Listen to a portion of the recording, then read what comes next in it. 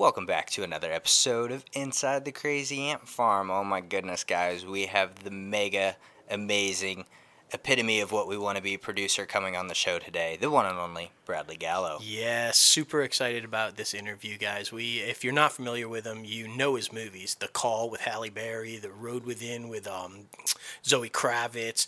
He just acquired the film and television rights to The Green Hornet. Holy shit. Epic. The only superhero not being controlled right now by DC or Marvel. Yeah. We talked to him about all that. Exactly. And advice for getting into the industry as a producer, if you want a production company, or just great advice all around for actors. I mean, this is an interview you guys do not want to miss. We learned a lot. Agreed. Anybody who's trying to break into the entertainment industry, this is the interview for you. You need to listen to this one and just write some notes down, seriously, because we did while we were freaking listening to this guy talk. And I mean, this is another guy that talks more than the mouth. That's like 3 now. I know. I've got to up my game, man. It's crazy. It's super crazy, but we hope you guys enjoy the interview. But that will be later on. But now, it's time for the show. Yeah.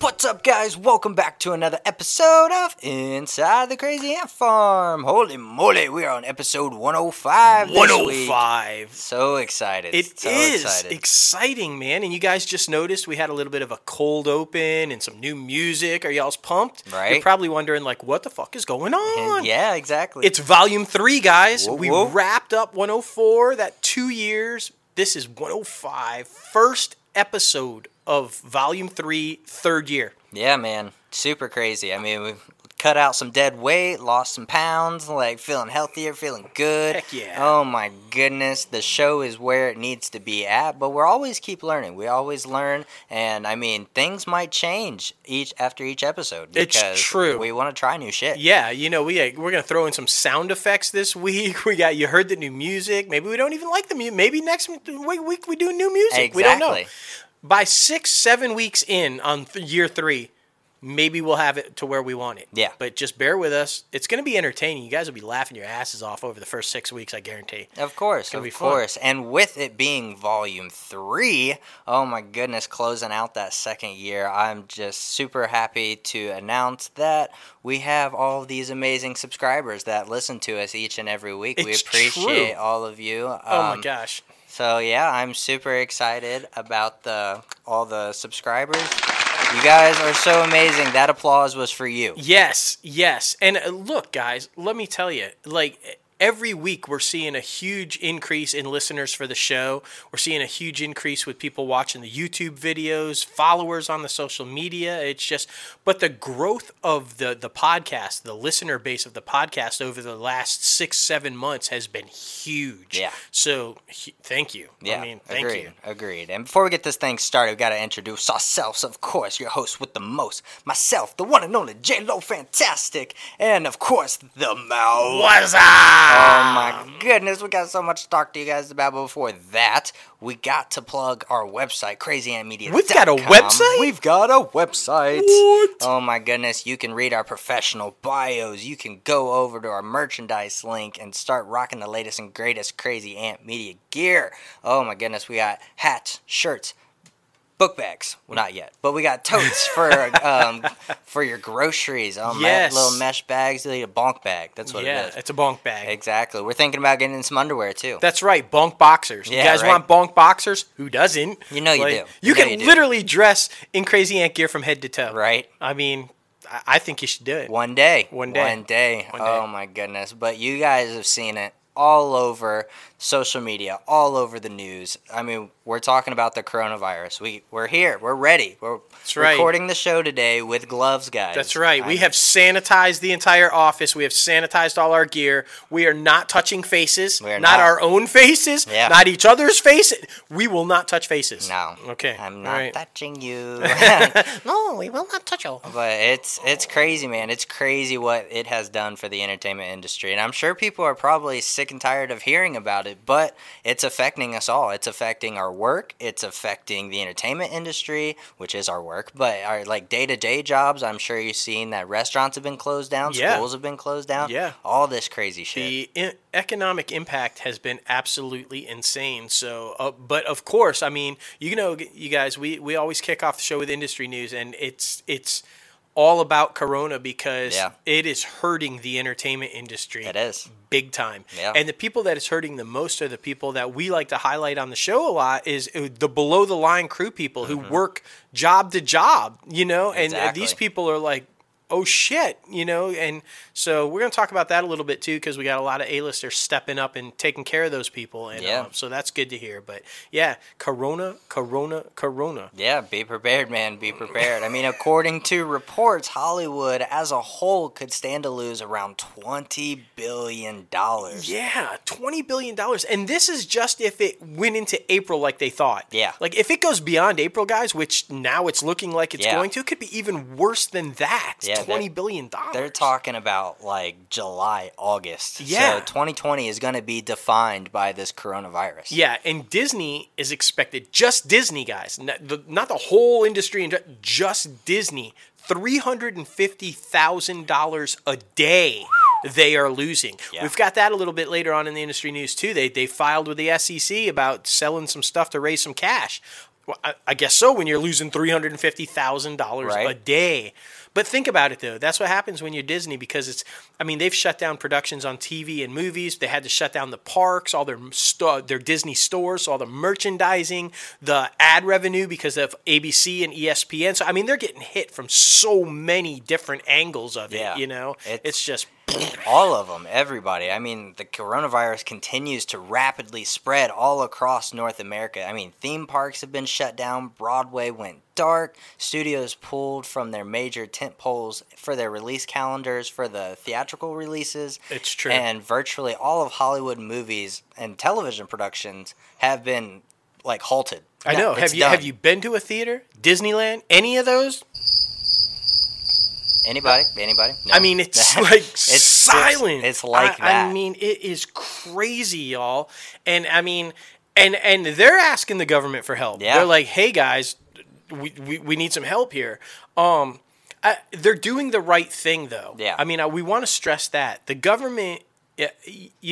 Hopefully they're working on a stimulus package. We've been talking about that too. So hopefully that gets passed or whatever. But kudos to the entertainment industry. It's tough. They're losing billions of dollars, but they're worried about the safety of their employees, of themselves, and and they're doing the right thing. So good for them. Yeah. It's hard, but whew. Yeah, it's super crazy. Everybody's seen all the multiplexes have been shut down, basically. Ticket sales in North America hit their lowest levels in more than 2 decades, guys. Yeah. Super crazy. And only one movie, Disney Pixar's Onward, made more than $10 million over this stretch. Yeah. How crazy is that?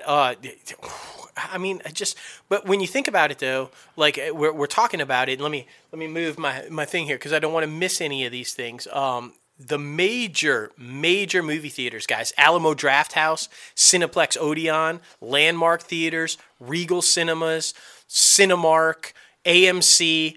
All closed, guys. These are the major IMAX, all the IMAX theaters, everything. You cannot go see a movie. Yeah, and I'm just saying, Regal, let me get that refund. One day before they shut down the theaters and said they weren't charging people, I got charged for my unlimited subscription. It's a great service. Not saying it's not.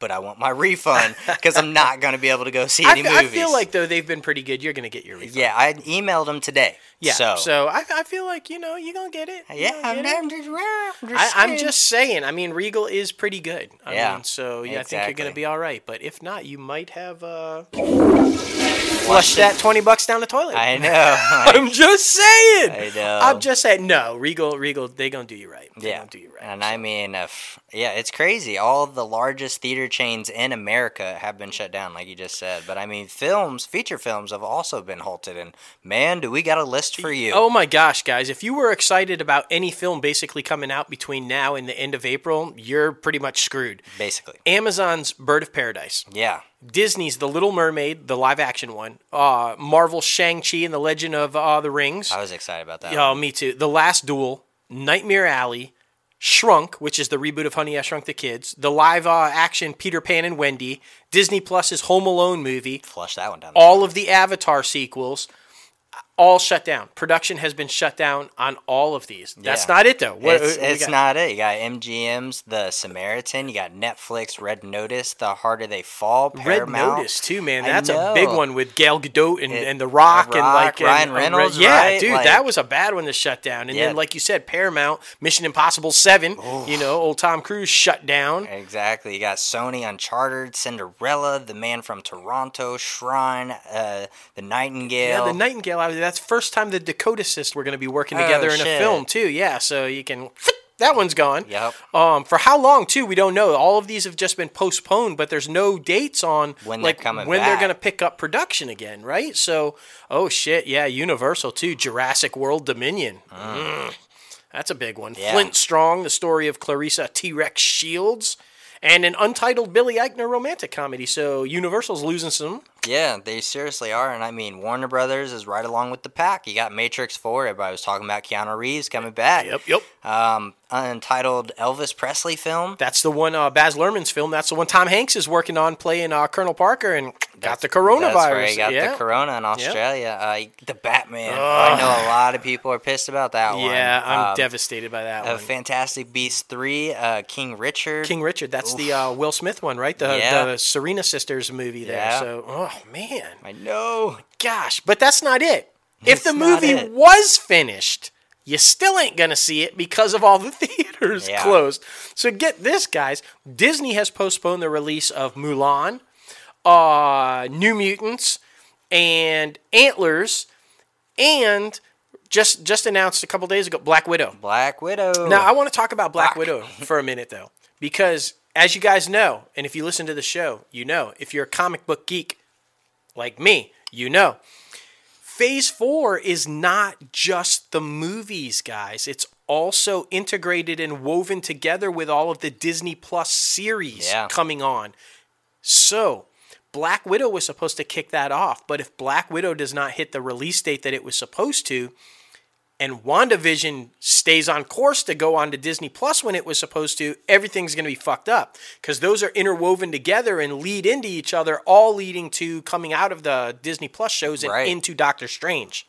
So then what? I don't know, man. I mean, you're going to be learning shit that you're going to be questioning, because you wouldn't have seen Black Widow people yet. Are going to be confused. So it's going to be really interesting. I mean, I know a lot of people are petitioning and freaking pulling for Disney to release it on Disney Plus. And I think that might end up being the option because if otherwise, you're going to have to just postpone all of the Disney Plus shows. Yeah. And right now, nobody wants that because they're looking for stuff to watch. Exactly. So at least with Black Widow. And then if you want to do a re-release in the theaters when you're able to, because I think that would only be fair for Scarlett Johansson. I agree. But for right now, I don't think it would be a bad idea to release that shit on Disney Plus and kick off Phase 4 on time and not screw up everything else with the shows. I think it would be smart as well because... yeah, you would gain a lot of subscribers just because of that movie. Yeah, absolutely. I mean, they released Frozen 2 early. Yeah. They're talking bringing the Rise of Skywalker, so all 9 Skywalker Saga films are going to be available. They're doing all that early. So,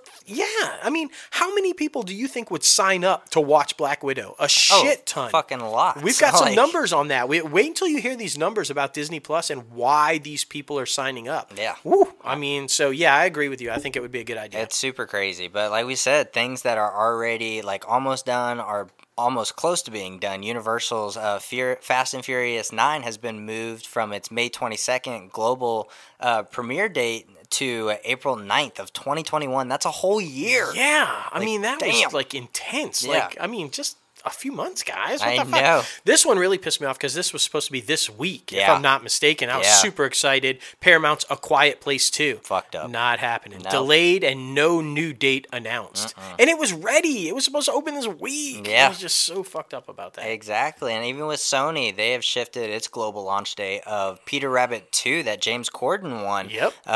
to August 7th, which was set to premiere April 3rd. Yeah, I mean, so that another couple of months wait. Magnolia Pictures is moving their theatrical release of gerrymandering documentary Slay the Dragon from March to April. Now, this was from March 13th to April 3rd. I think it's going to be pushed back even further. I wouldn't be surprised if we see another announcement Yeah. because we know now it's going past April 3rd. Yeah, I think they're just trying to stay hopeful. Yeah, I mean, I understand, but shit, man, it really freaking sucks. And I mean, MGM, Eon, and Universal postponed the global release dates of the James Bond one, No Time to Die, Yes. from April 2nd to now April 10th.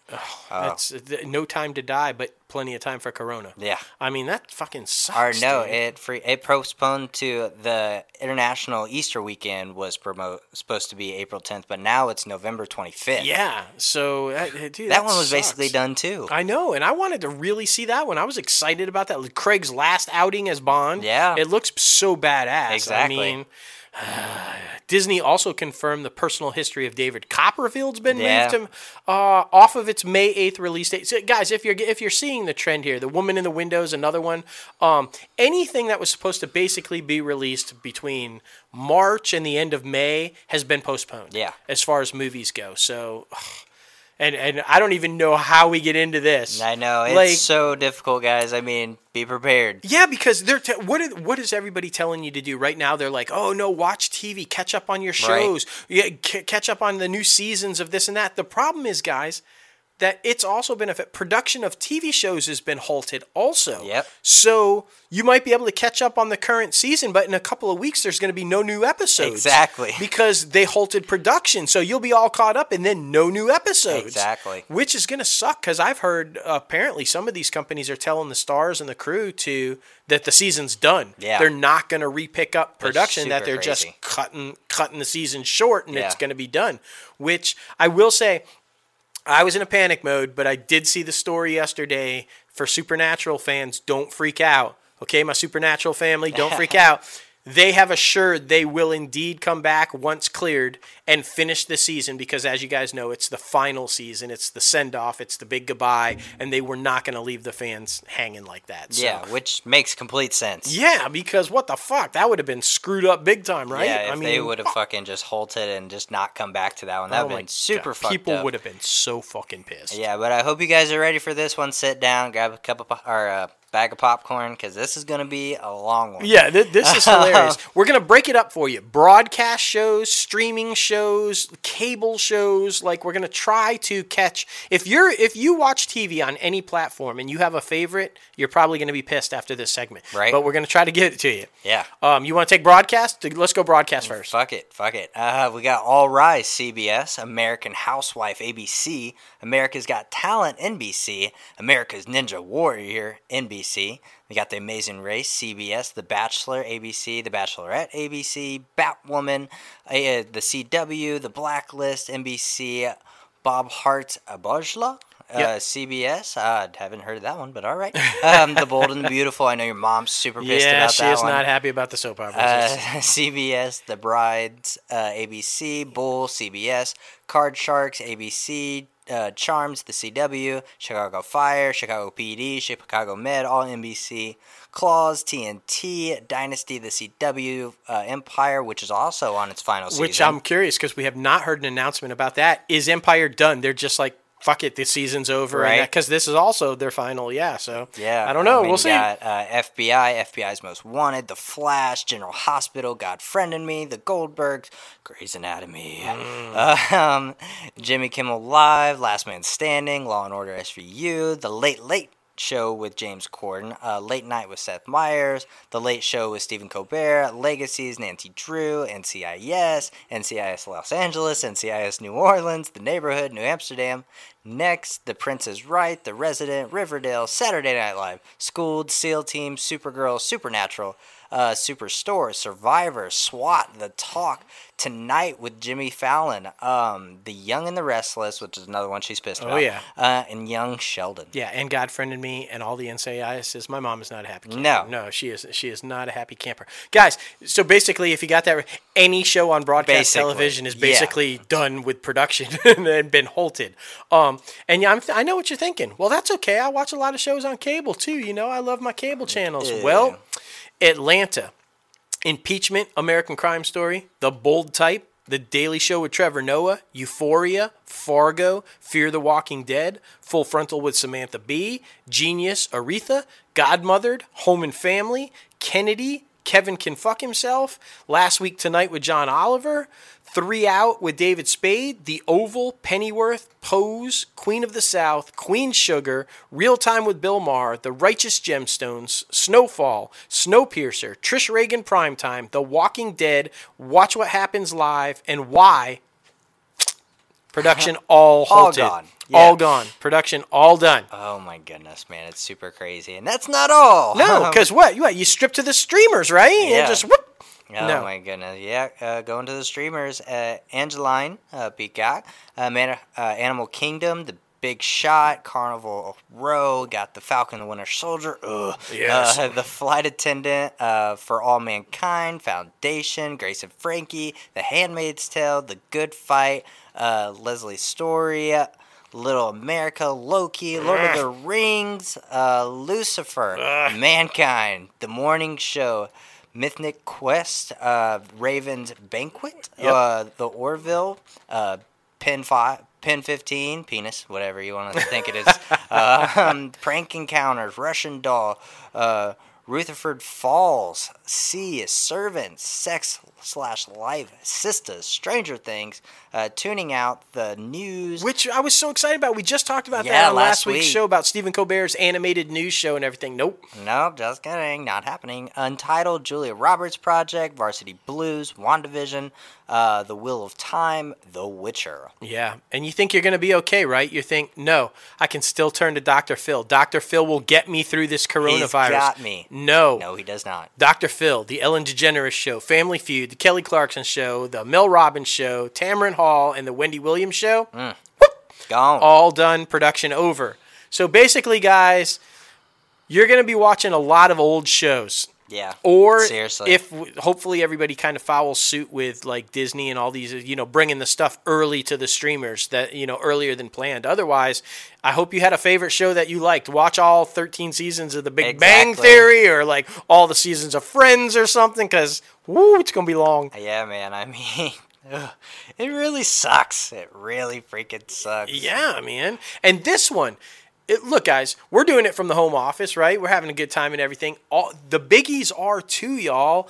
Among those like employees to work at home, NBC Universal, Viacom CBS, Warner Media, Netflix, Amazon Studios, STX, Creative Artists Agency, ICM Partners, and Paradigm have all ordered their people to stay the fuck home and work from home. I know a lot of the major news broadcasters are too now, like ABC and like a lot of them, the behind-the-scenes people are working from home. Yeah. So, and I mean, there's been some huge industry events / parties, like opening premiere parties. You got the 31st GLAAD Awards, GLAAD Media Awards. You got the Sports Emmy Awards. You got the 2020 Rock and Roll Hall of Fame induction ceremony, Quibi's launch party, which was so super exciting. Exactly. I was waiting for that one. Me too.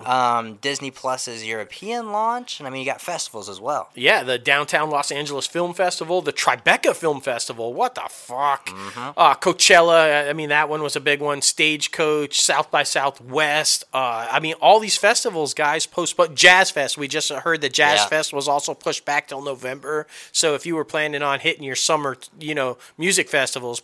Nope. Exactly. And this is literally going everywhere, guys, from wrestling to UFC, and WWE. WWE, let's start with that one. Yeah. It's WrestleMania, which is basically the Super Bowl of professional wrestling. Definitely. It moved it from Tampa, Florida to practice a facility in Orlando.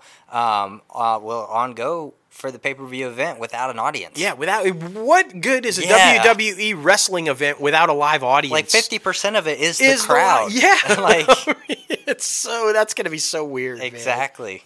UFC. Yeah. Like you said, UFC fight nights set for March 21st, March 28th, and April 11th.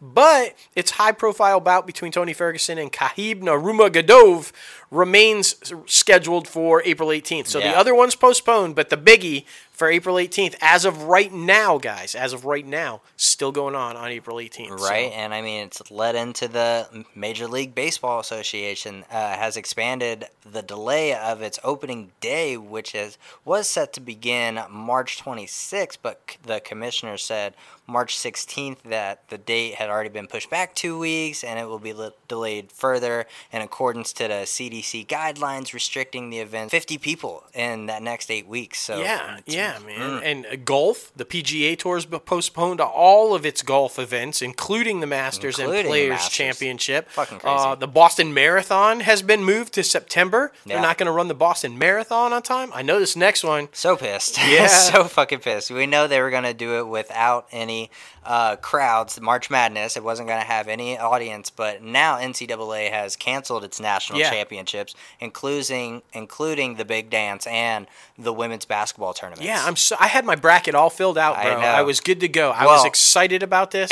Everybody's going to have a perfect Yeah, bracket I mean, the bracket, we're spot on. I'm winning the pool this year. It's Right. going to be great. It's Like going to be, shit. but they followed suit. The NBA canceled their season, Makes and sense. so I mean, it only made sense that the NCAA did the same. Yeah, thing. and I mean, now even the Major League Soccer has also suspended the season for 30 days. Yep. Hockey League, National Hockey League's done it. This next one, though, guys, the Olympics may be in jeopardy. The fucking Olympics. This would be super crazy if this happens. Yeah. The Greek Olympic Committee said that the traditional Olympic flame lighting ceremony on March 12th will be closed to the public. I mean, this is normally a huge event, guys. Yeah. This is when they take it, and this is when they start the torch. You guys know that the torch travels all over the world to wherever the Olympics are going to be held. But it's always lit initially in Greece. Yeah. Or in Greece, where the first Olympics happened. Well, now it's not even going to be shown to the public, not even going to be... Public's not even going to be allowed to go. So, and like I said, it may be shut down. The Olympics may be shut down.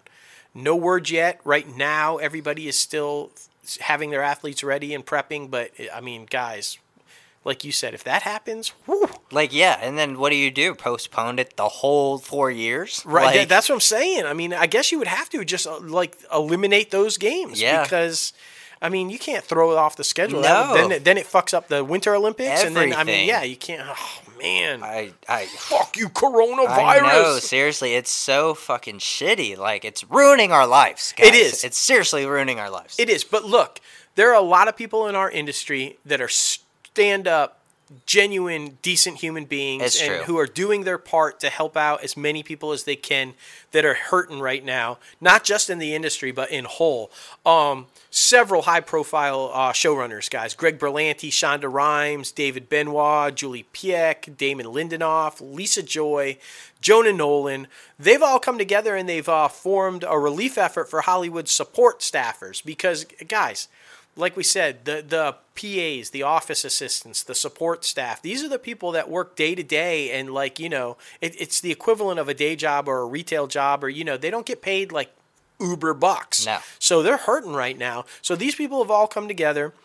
They've got this thing together, and they're going to be paying the low-paid group that often goes overlooked. The Hollywood Support Staff COVID-19 Relief Fund, that's a badass name, is the brainchild of Pay Up Hollywood, Script Notes, Junior Hollywood Radio and Television Society, and it aims to help Los Angeles-based support staff remain financially stable during the weeks that the productions have gone dark.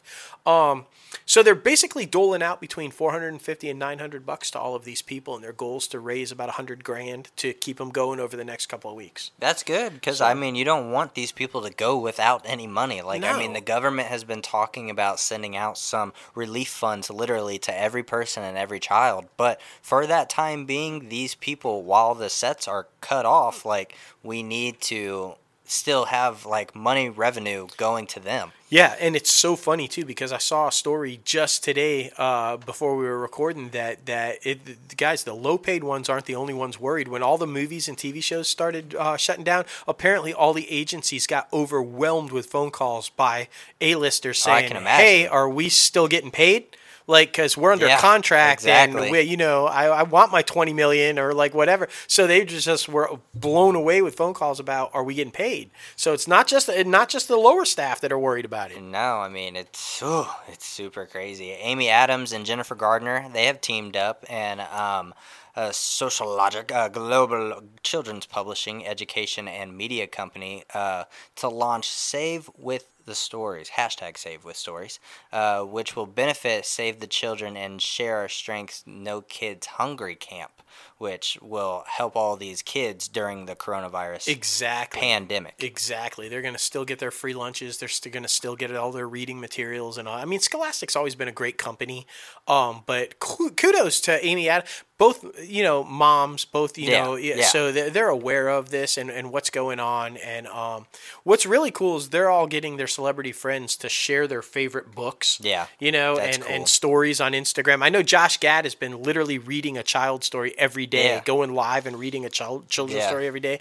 So that's pretty cool. I love how entertainers have been doing that as well. They've been going live and either doing live concerts like John Legend did the other night, or Coldplay's lead singer, and just a whole bunch of people are going live to still give these people the entertainment, because basically when and if we get quarantine mandatory for like the 2 weeks, that social media is going to be our basically communication right there. It is. It is. I mean, and trust me, I mean, I don't want to put fear, I don't want to put words in people's mouths, but I really do think the mandatory quarantine is coming because people are just not listening and staying inside. By the way, one of the best ones I've seen, though, I think the funniest, maybe most entertaining one is our previous guest, Catherine McNamara. Yeah. She's doing this little series of videos with her boyfriend, Bob. Oh, my goodness, and it's, those workout dummies that you can beat the shit out of, karate and boxing and all that. Well, that's her boyfriend, Bob. And every day she's been posting what her and her boyfriend, Bob, have been doing during quarantine. And it's like fucking building a treadmill, or they're dancing, or they're doing, funny. It's, oh my God, it's so fucking funny. If y'all haven't seen those, follow Catherine McNamara, watch those. My quarantine with Bob, my boyfriend Bob, too fucking funny, man. Hell yeah. But this A-list couple right here, Ryan Reynolds and Blake Lively, they have announced their Mint Cell phone company is giving free service and new and existing customers the midst of the coronavirus. Yes. The celebrity power couple announced that they are donating $1 million nonprofit efforts in Canada to help those impacted by this illness. Yeah, because you guys know Ryan Reynolds is Canadian. Yes. So, but yeah, kudos to them. I mean, if you guys don't know, and you should, because we've talked about this numerous times, Ryan Reynolds and Blake bought a cell phone company. Yeah. They took out an ad in a newspaper. Remember during the Super Bowl, they made a big joke about that or whatever. So giving away free cell phone service and $1 million for the nonprofits. And I mean, these guys are straight up, awesome people. Yeah, I agree, man. I'm happy to see all of these celebrities because, a lot of people feel like once these celebrities hit the big time, they turn into assholes and don't care about quote-unquote normal day people. Well, that's not true, guys. Obviously, they still care and they're still willing to help because they can. Yeah, exactly. I mean, they're just normal people like everybody else, exactly. And they're worried about it and they want to do their part to help. And and I think we're going to see a lot more of that. I think a lot more people are going to start to do that. Okay, so this is what I was talking about a little earlier. First of all, there's a rumor out there that Apple is like thinking about buying Disney. Not true, guys. That is not true. That is a rumor. That'd be too big. That'd be Monopoly type shit. There was talk. I think Too this big. rumor just sparked because in Bob Iger's book, he mentioned that if Steve Jobs was still alive, he thought the two would probably have merged by now. But look, guys, they're saying it because Apple's sitting on a shit ton of cash, like they always have, and Disney is suffering right now with the stock drop and losing revenue. So they're worried, they're cash strapped, they're going to get bought out. But no, Disney has filed a pair of filings with the SEC. This week, they registered plans to raise fresh cash by selling debt securities and notes. And they outlined the risks to their business from the coronavirus. They basically told the SEC the outbreak of the novel coronavirus COVID-19 and measures to prevent its spread are affecting our business in a number of ways. We should be considered in connection with investment in the notes. The ultimate significance of the impact of these disruptions, including their extent on our businesses, adverse impact on our financial and operational results will be dictated by the length of time that such disruptions continue, which will in turn depend on currently unknowable duration of the virus. So Disney is making plans, man. They're raising some cash. They're trying to make sure that they can make their payments on debt and keep things rolling, because right now, like we said at the top of the show, dude, they're $350,000 a day. Yeah, they're exactly. losing. So they got to be raising some money. Once they purchased / bought out Fox Entertainment, they took on Fox's debt as well. Yeah, so they're also paying that along with their own. Yeah, and when that debt's structured, guys, you have to hit these payments. You know, you have to make payments on this finance debt, and if you miss those payments, you're in all kinds of trouble. So Disney is doing everything. Bob Iger and now Bob Chapek, they're smart guys. You know, they're going to handle it. They're going to be fine. The mouse will be fine. This is definitely some shit to walk into. It is though. Bob Chapek was like, "Fuck, this is when you walk away, Bob." All right, fuck. I mean, that's a good point. Oh, Bob Chapek is like, "Fuck you, Bob Iger." Right. At least he's still there to help. Like, yeah, shit. right. It's like, no, you ain't going anywhere during Corona. Right? Like fuck. Oh my gosh. But guys, not all things are bad for Disney right now. No. And this could help generate. This is why we were saying release Black Widow, get them on there and everything. Guys, half of all the U.S. internet users with children under the age of 10 in their households have already subscribed to Disney Plus. Smart as fuck. Yeah. Like, especially since these kids are not going to school, that's so smart. Exactly. I mean, this service is built for younger kids. Exactly. Also, more than 4 in 10 of 18 to 20, that's the key demographic, by the way, guys. That's the key all of us are shooting for. That's what we're shooting for with our projects, movies. 18 to 24, guys. 41% of the 18 to 24-year-olds say they already have access to the service. And the reason why? Star Wars and Marvel. The Mandalorian and all the Marvel series are the reason they signed up. Makes sense then to release Black Widow and keep all that shit going. Exactly. And I'll be honest, that was me. That's really the only reason I signed up for Disney Plus. Sometimes I'll have a nostalgia moment and like watch all the old Disney movies like out of the vault and shit like that. And we watched Steamboat Willie because we had never seen it before, and that's the fucking classic what built Mickey Mouse. Yeah, the first film. Yeah. Exactly. So I mean, it's shit like that, but I'm not watching like the new kid Disney shows. I'm just saying. This is why. But they are super smart with all these younger kids. Yeah, and I mean, right now they said 41%, half of households with kids under 10 and 41% of the 8. They could increase both those numbers, I think, if they just release shit early now. Especially Black Widow. Yeah, I mean, especially Black Widow. Especially Black Widow, because we want to keep that shit on track, man. Exactly. I want to see Black Widow go right into WandaVision, into Captain America, Winter Soldier and Falcon, and just like roll it, man. Agreed. Don't fuck that up. Come on, Disney. No, but I mean, with the quarantine, you can watch all the Marvel movies in chronological order now. You'll have time. Yeah, exactly. I know this next one's really weird, especially after like a few months ago we reported that she directed a porno. Yes, and now she is partnering with Fox. We're talking about Bella Thorne. Yes, a former Disney show guy. I forget what the name of that show was. She was on with Zendaya. Yeah, I mean, one went one way. One with the other. I mean, Zendaya getting naked on Euphoria and shit. Yeah, but she ain't directing porn. Fair enough. I mean, come on. Fair enough. but not that there's anything wrong with that, Bella Thorne, if that's what you're going to do. No. Anyway, she has signed a huge development deal. The terms weren't disclosed, but apparently it's a rather large chunk of money to do scripted and unscripted content with Fox. She joins a growing list of talented people who have not directed porn that we know of. Kylie Killen from Halo and Mind Games, Mara Braca Keeley from Black Lightning, Jeff Davis, Criminal Minds, Sarah Watson. So a lot of people have signed up. Now, we should clarify.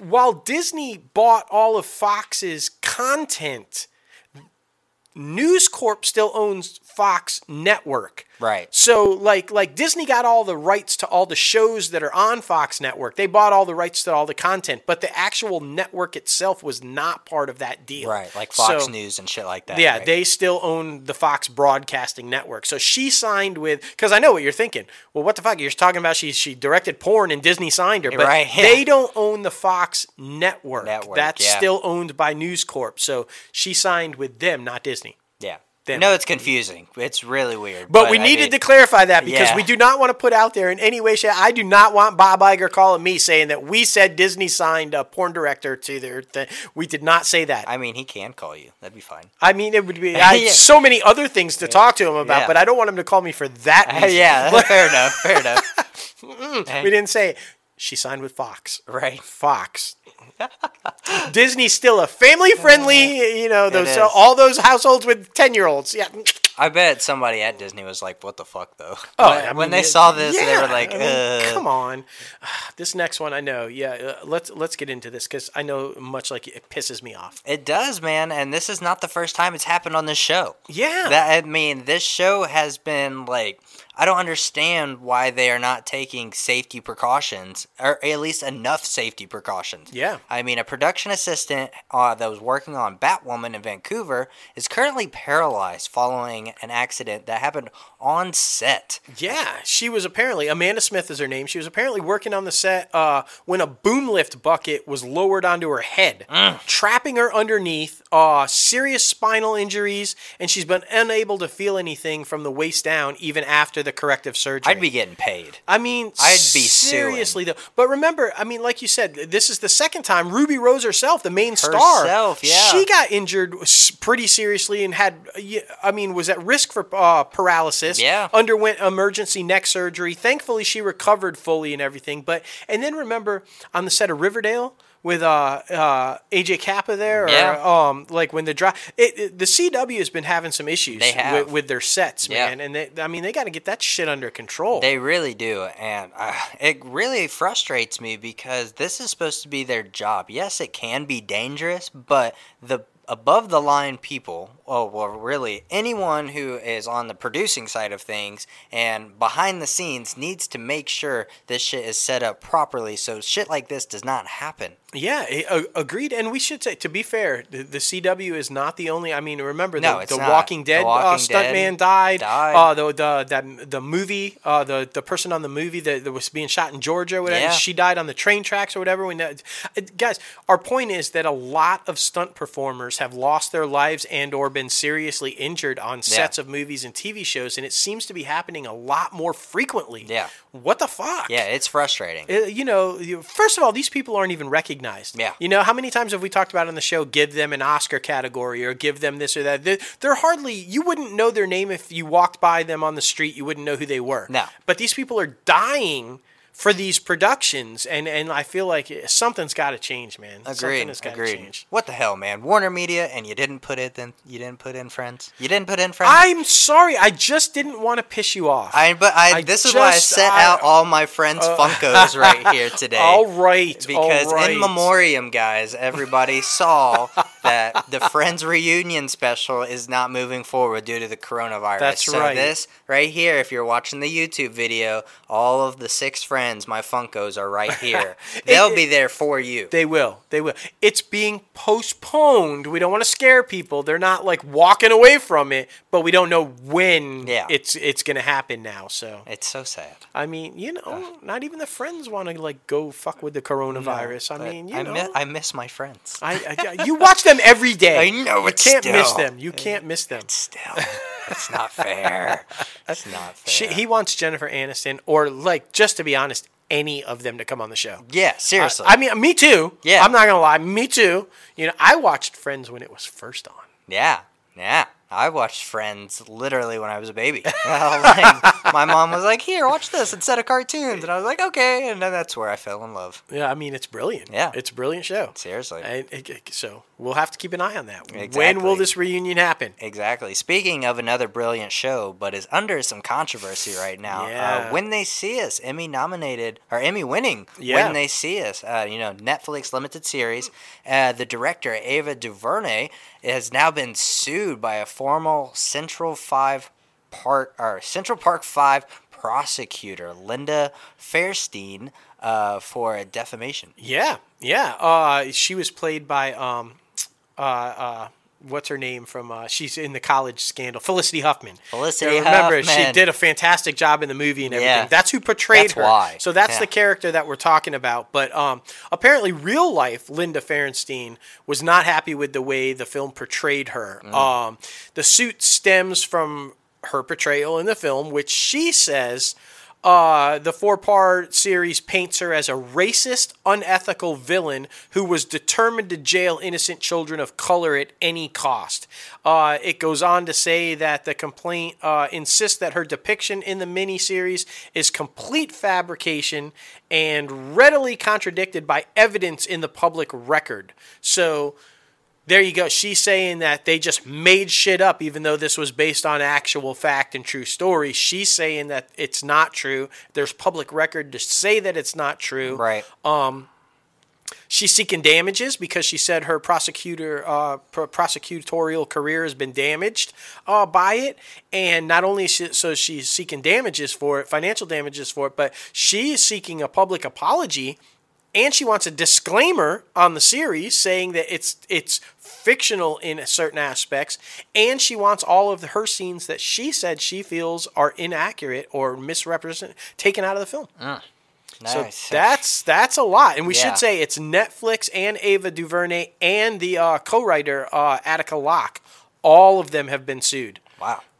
Yeah. Netflix responded saying that Linda Fairstein's frivolous lawsuit is without merit. They intend to vigorously defend When They See Us and Ava and Attica and all of the incredible team behind the series, and they will fight it hardcore in court. So yeah, I would be surprised if the real-life prosecutor wins, just in my opinion, just because it's so popular. Emmy-winning series, and I mean it's Netflix. Well, they have money. It's gonna be interesting because if she indeed does have public record stuff that was altered, but the film says that it's fictional, and that while based on a true story, they didn't take it straight from kind of a thing. And my concern is if she does win even just a little chunk of this lawsuit, that's going to set huge precedent for anybody that's trying to make based on a true story movies. Yeah. Because, basically, we've already kind of seen this with Clint Eastwood's recent one. Yeah. Remember where they said that the reporter she wasn't a slut. She didn't sleep with the FBI agent. She didn't do this. She didn't do that. So we're already running into this about where portrayals of characters that are misrepresented, if you will. So, I don't know, man. I think this would set a huge precedent. Basically, that one was laughed out too and said, "There's nothing. It's a movie. Get over it," kind of a thing. So this could be huge if she wins. I'm with you. I think she won't, but if she did, it could be a lot to go down with future movies. Yeah, man, super crazy. It's super fucking crazy. But the Hallmark Channel, they're trying to bring light to all of this shit that's going down in the world today. Christmas lights. The Hallmark Channel has set a Christmas movie marathon amid the coronavirus outbreak. Yes. We Need a Little Christmas, a special marathon featuring countdown to Christmas movies beginning Friday, March 20th, which is today, through Sunday, March 22nd. It's a little weekend marathon because we need a little Christmas. Everybody does. Need a little Christmas. And Hallmark is the only place to go when you need a little Christmas. But smart. They know their niche. They know where their target audience is. They know those people are sitting home right now, probably have their kids home from school or everything. This is perfect. Yeah. So put on some Christmas movies, Hallmark movies, and that makes everybody happy. Exactly. Boom. So good for them. Exactly. It's the happiest time of the year. And you know what? We have not heard a cancellation of their Christmas con thing. Yeah, not yet. So, not yet. Not yet. I bet their Christmas in July stuff can be like iffy though at this point. But so hopefully if it's still going on by December, Yeah, that would really fucking suck. No, it would literally be The Walking fucking Dead. Literally. I mean, I'd be carrying around my hockey stick and I'd just be waiting to like kill people for canned beans and shit. Like, what the fuck? Put like a knife at the I end. I know. It would be great. It would be great. Look, he's already panicking. He's like taking the mic. He's like, I'm going to shock the shit out of it. It's going to be great. Freaking out. All kidding aside, though, guys, to wrap this whole thing up, because there's been a lot of corona, social distancing. Yeah. It is not that hard. We have social media. You know, if you don't want to get on social media and talk that way, guys, read a book, do a jigsaw puzzle, just something. Even our top 5 this week, we're going to give you some ideas about what to do if you're quarantined or isolated or whatever. But guys, you got to take this shit seriously, man, or it's not going to end. Exactly. There's a lot of cases right now that people are actually dying. I mean, young. Yeah, young 40s and younger. And I mean, so you got to take this. And what's scary is they're coming out with saying that for every 10 that are reported, you know, by hospitals and by the media, there's probably another 15 or 20 that have it who haven't been reported yet. Right. So it's a much worse pandemic than what we know already. Yeah. So guys, I mean, and if you do go outside, be smart about it. Exactly. Go find you an isolated track somewhere, or, you know, just go out minimal, like run to get the toilet paper, get the fuck back inside. Exactly. Those kind of things. Anyway. Doesn't need to be too crazy, guys. It doesn't. Need to be crazy. But anyway, it's time for our Bradley Gallo interview. Oh my goodness, we teased it at the top of the show. So good, so good. I'm so excited for the up-and-comers to hear this one. I mean, this is what this podcast is about. Expressing, learning, and just basically anything entertainment industry, especially if you're trying to break into the entertainment industry. This is a need to be listened interview that you need to listen to. A need to? That's perfect. A need to listen interview that you need to listen to. Exactly. All kidding aside, this guy is brilliant, and his way, his philosophy of life and how he lives it is spot on. And I mean, you guys are going to learn so much from him. I think the key thing that I took away from it is whenever you have as much success as you have, you still haven't made it. Exactly. And you'll find out what we're talking about with that. So Exactly. Well, here the man himself is, Bradley Gallo. Hey, Bradley, what's going on, man? Hello. I'd like to officially welcome you inside the Crazy Ant Farm. You'll be talking to myself, Logan, and my co-host, Dustin, today. what's up? Hey, Dustin. Hey, man, how's it going? I'm good. You know, my wife is pregnant, and so she's 3 months in, which is really exciting.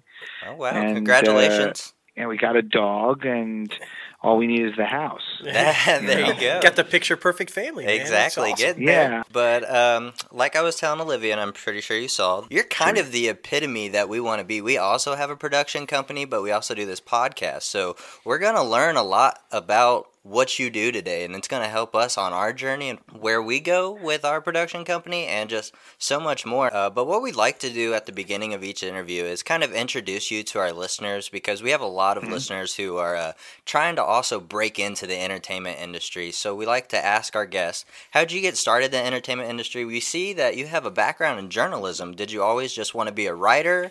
Like, how'd you get started, man? Yeah, well, the thing I always try to tell people who are coming up is there is no straight line into this world at all. And when you start looking for it, you're like, I'm just going to do what he did. You're forget it. It ain't going to happen, right? So for me, it was I wanted to be, when I was, my 5th grade yearbook shows me wanting to be an actor, right? And I think a lot of people in this industry feel that way when they're young. And you just realize it's creative expression that you're in love with, and you just don't know which way that's going to go. And as I was growing up, I was kind of getting practical and wanted to be a veterinarian for a while. So, and the reason why I wanted to be a veterinarian was because I would read these books, these stories by James Herriot, who is like a fantastic veterinarian writer that wrote these great novels. And I fell in love with the stories, but didn't know it was the stories I was falling in love with. So I thought I wanted to be a veterinarian, right? In the end, it came back to the stories that were hooking me. And as I went down the path of saying I wanted to be a filmmaker, I went to college on a traditional route. I was in college to be a vet, so I was in pre-vet. And like about sophomore year, I was just having this anxiety of this is not the route, this is not for me. I really need to be in storytelling, and so I started taking those electives, screenplay classes. They happened to have them. They were not ranked in any high end. My university was Penn State, but they didn't have a big ranking film school. I just taken like whatever there was, and then I started to write screenplays in college, and I was not a good writer, but I was doing it anyway, figuring.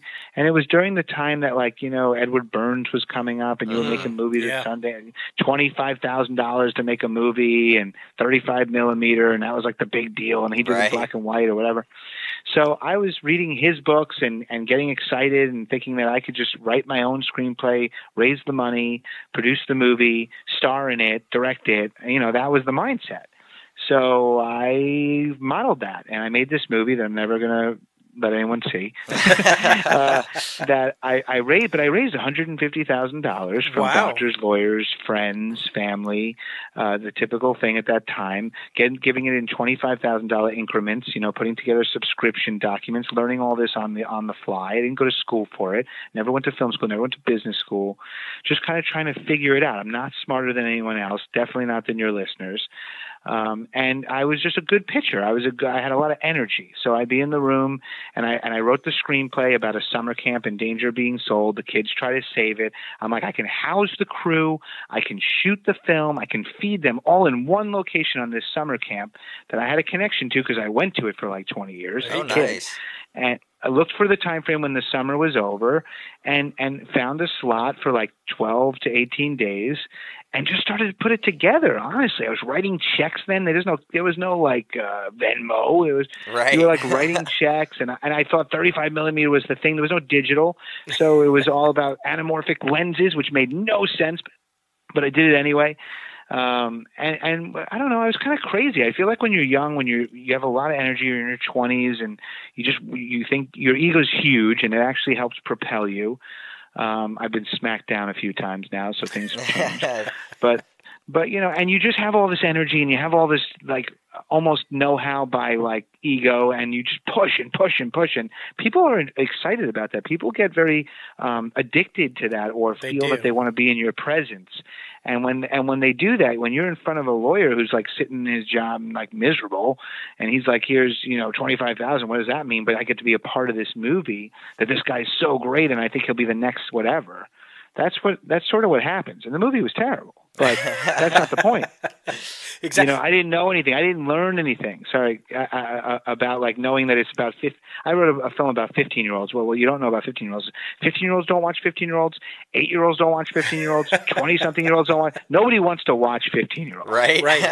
But I don't think about marketing. I didn't know any of that stuff. So that's where I started, and I made this movie. Got into 6 film festivals, but they weren't big. They weren't Sundance. They were like you never heard of them.com festival, and then, I won an award for cinematography, but I wasn't the cinematographer. And it just sort of led in this way where this company came around and said, we'd like to distribute your film. And I'm like jumping up and down. Right. But today, if I thought about that company, I would be like, I can't believe I thought that was a company. No. But no way. But then it was amazing. So it ended up getting distribution on DVD and whatever. They did foreign sales, and we kind of did all right, and made some money back, but not a lot. But it was just one of those things where it was a step. It was like, this is for me. How do I keep doing it? And then I wrote another screenplay, and it was much better than the next one. But September 11th hit, kind of like today is hitting. Right. And you couldn't raise money for movies. You could not do anything. And I was out of the house and had rent to pay. And so I kind of had to start over and went to the bottom of television. And at that time, reality TV was blowing up. So I was like an associate producer on a couple of reality TV shows for channels that don't even exist anymore. And was just kind of languishing, working my way up that way, became a field producer, started working for some of those shows that Magical Elves used to make, like Top Chef and, Project Runway, that kind of stuff. Uh-huh. And then I ended up on a reality show called America's Next Producer. You should never watch it. Everybody's but searching now. But it's an example of like, this is going on and nothing is a straight line. Right. I'm on that show. I end up hating reality TV by being on the show, realizing how kind of manipulated it can be in the sense that they put you in unair-conditioned rooms, or they only give you an hour of sleep. They wanted you to fight. They wanted the drama. Right? So, and I'm not a drama guy. I'm a put fires out guy. As we know, I'm a producer, so that's kind of my job today. Exactly. But anyway, so I go through this process, and then I realize, oh man, I need to do something that makes sense, that gives me purpose in life. I'm going to go and do the exact opposite. I'm going to go into journalism. Right? Journalism. Right before where it is today. Okay. And so I say, I'm not going to go to journalism until I get into the best school in the country. Still, the ego is still there. Right? It's a healthy ego. And so long story short, I have this amazing story around how I get into Columbia University, but I get into Columbia University, and it's the #1 school in journalism, and I do really well, and I win this fellowship, the CNN Columbia Fellowship, and I start working for CNN. I do rotate all their shows for like 6 months, and then I end up on Anderson Cooper shows as an associate producer, working there for a bit, and then I have a real epiphany about how journalism is not for me, and the reason why is because it was going all the way left and all the way right. It was extremely opinionated, and it was just not where I saw myself going. And so, the dean of the school came by to check on me because I was doing the fellowship. He's like, "What do you think?" And I'm like, he's like, "Do you want to be that guy?" Kind of points to one of the producers. And I'm like, you know what? I really don't. Right. So, what am I doing here? So I made a couple of calls to all my connections back in film from back in the day when I was like into it. So this is like a 10-year thing. So 10 years ago, I'm like, oh yeah, I was in film. Why did I want to do that? I wrote a screenplay. Oh, what happened? September 11th. Oh yeah. So I call all these people. I finally hit one guy. His name is Michael Helfand. And he's just leaving Marvel. He's president of Marvel. He's a friend of the family. And I said, I really want to continue to make movies. I want to go back to making movies. And he's like, well, you can't do that if you live in New York. You really do have to come out to LA. And I was always against that. Right. I was, at this point, I'm 33 when that happens. And so, to all those people out there who are like, I'm in my 30s and I didn't make it. No, that's not true, right? I still haven't really technically made it, and I'm 42. So it's a process. It's a journey. And so at 33, I make that call, and long story short, decide to move out and become like a creative executive for him in his new company. And then I start working my way up in that company, and now I'm at the place I need to be. I'm doing the things I always loved to do. So you start to thrive very quickly. So I become the head of production and development. I start producing the films with them. And then our first film out the gate for that new company was The Call with Halle Berry. Right, it was a huge, huge hit. And so that kind of launches us. And then from there, we were at this company, Troika Pictures. And then eventually me and Michael Helfand went off and started our own company called Amasia Entertainment, which I am at right now. And I've been here for 9 years. So you get the point that it's not a straight line at all. No, it's kind of like bobbing and weaving. I compare it to boxing a little bit. You got to find which way you want to go. Absolutely. Yeah. I tell you what, the three things really stuck out that you mentioned throughout that whole thing, and I want to talk about them a little bit. One, ego.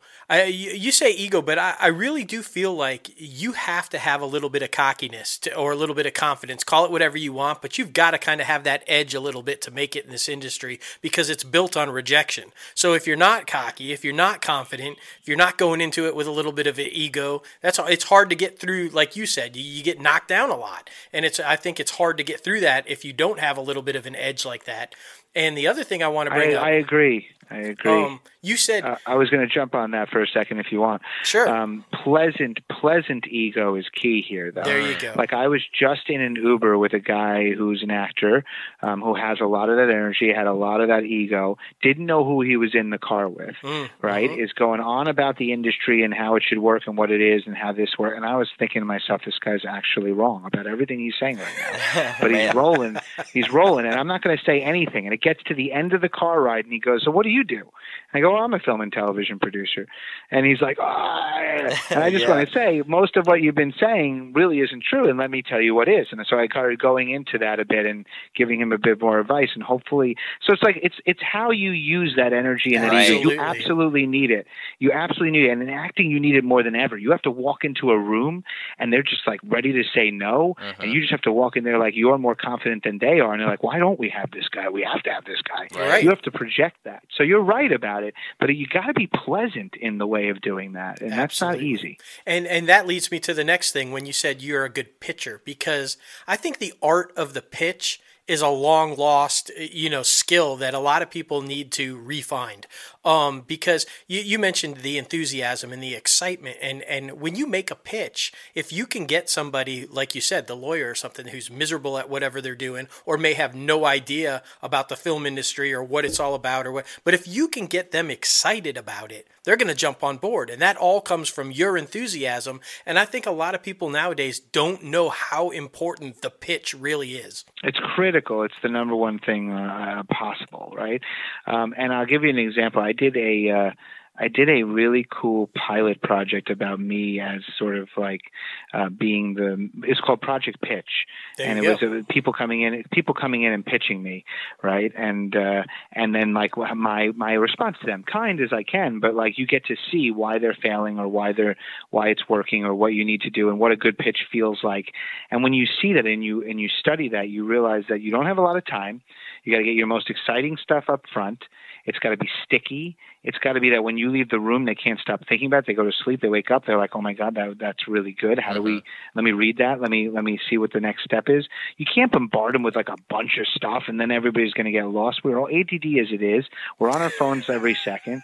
Like you got 1 to 3 lines that have to be like, "Wow, that's really intriguing. I kind of want to know what happens next. Send us the script." Right. And then it gets read by like 5 people before it gets to that person you just pitched, right?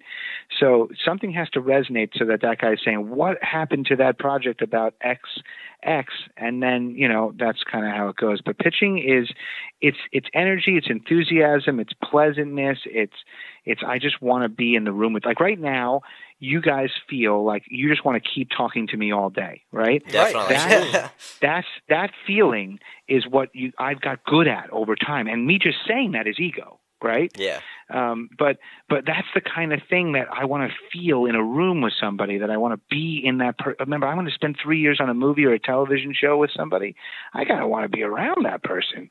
So can I work with this person? I can find that out in a pitch. As they're pitching me, I get a sense of their personality, and I can tell you if I want to work with that person. I've seen Q&As I won't name names, but I've been to Q&As with directors after a fantastic film, and they do a Q&A at Sundance, and I'm like, I cannot work with that director just from the Q&A. Right. And I will never. And they're super talented. Everybody wants to work with them. Hasn't made a movie since, and I know why. There you go. Fair enough. Yeah. And you're talking about getting in the room. Do you have to necessarily be represented to get in the room, or how do you find your way there? Do you have to find the right contacts? It's a really good question. There are the companies that are like, it has to be represented by, don't take unsolicited materials, blah, blah, blah. But I mean, when I was young, there was something called the Hollywood Creative Directory, and it listed every single company, their names, the people, their positions, their addresses, and their phone numbers. That was amazing. Yeah. And I used to call all like 200 of those before I would take a trip to LA. And and I had no representation. And I would just get on the call like they had to meet me. Like there was how do you not even know who I am? You know what I mean? It's like I'd get on that call and be like, "This is Bradley Gallo from Real Life Productions. I'm coming into town. I'm going to be there, between this date and this date. I need to meet with Jimmy Bob, and I have this incredible project. It's a must. And here's what it's about." And I pitch it or whatever, real quick. So what time are you guys available? Oh, Thursday. Great. Thursday. At what time? Like I was that guy. Yeah. Right? And I would do that 200 times and get like 5 meetings. Right. Sure. But the 5 meetings were like, now I'm talking to, I literally got, this is just between you guys. Well, I can't say it's just between you. I'm on the podcast. But I got into some of the biggest producers, like it would blow your mind. And the assistants today are like running studios, know? Exactly. But it's like, you don't know who you're going to meet. Or just take the assistant out. Just take the assistant out. Make the meeting with the assistant. And because that assistant wants to bring a great project into their boss, right? Absolutely. So you can't forget about all those things. Getting into the rooms, it doesn't always have to be you're represented. How do I get represented? Right. Stop. That's just you making up a block. Like, you friend of a friend of a friend knows somebody who can get you into a room, and you just get in there and you kind of hang out, go to a coffee, chat it up, learn what their needs are, bring their needs to them. I don't know how to explain it. It's just constant. it's the problem is you don't want to be in this business unless you can constantly, get up every day and keep doing this until you hit the right thing. That's the problem. A lot of people get really annoyed and then they just get into this kind of tangent of well, I don't know him and he doesn't know him and I'm not represented. Great. That's the attitude. That's exactly right. I love everything you just said about that entire run. And I think, again, it goes back to the confidence, because if you don't believe in yourself, no one else is going to believe in you. So when you pick up that phone, you've got to be that guy. You've got to be the guy say, no, you need to meet with me. You don't understand. How have you not met with me already? I absolutely love that philosophy, man. You also have to know what you're good at and what you're not good at. Exactly. Remember, that's critical here. So, let me give you that example. I was making that movie. I was the writer, director, producer, and star of it, right? Well, it became very clear that I am not the best writer in the world, that I can act, but I'm not the best actor in the world. I'm not going to be the top of the game. And, I can direct, but I understand it. That's not mean I'm visionary, freaking Christopher Nolan, Denny Villeneuve. That's not going to be me. So I don't want to be a journeyman. I want to be great at what it is that I can do. Right. What it turned out was producing everything that I was doing was producing. I was putting this project together out of nothing, from an idea to a script to a getting a crew together, getting the financing together, and putting the whole project together is what the producer does. I get to touch every single part of the process. Yep. Well, if you get to do that to me was the home run, right? That's what I liked. So then when I get on the phone, I'm confident because I know I can do that. But if I got on the phone and I was trying to pitch somebody about me as a director, I would be clearly not confident. And they would pick up on that energy and I would get rejected off the bat. That I can pick up in seconds. Just people walking in the room, I know whether they're confident enough at what they're actually about to pitch me. I got good at that and understanding that. And you have to get good at being realistic with yourself of who you are and what you're good at. And that's what you're supposed to be pushing. Not, if you're both partners in a production company, and one guy's the finance guy, and because he's really good at it, and one guy's the creative guy, then you should divvy that. Don't be the creative guy that thinks he's the finance guy. Right. You know what I mean? Know what you're good at. Right. And push that, and be honest with each other is another thing. Definitely. And I mean, not easy. Everybody's feelings get hurt. Fuck the feelings. This is not a feelings business. Exactly. This is a business. And even with ourselves, we have 3 people all together in the company, and sometimes lines are kind of have to get intertwined and things like that. So you're saying basically try to stick to your lane as much as possible, but also learn a little bit about the other lanes, because you also want to help a little bit in the other ways you can. No, of course. Michael, who's my business partner, is very, very smart, MBA lawyer, the whole 9 yards. If it's a contract, he's in the lead. Right, definitely. If it's a financing plan, he's in the lead. But I'm sitting right next to him. I'm learning everything. I'm going through with him. I'm making my input. I'm giving him another viewpoint, of course. But am I in the lead? Am I taking those calls when we're doing those calls? Am I the guy who's talking from 20 years of experience in it? No.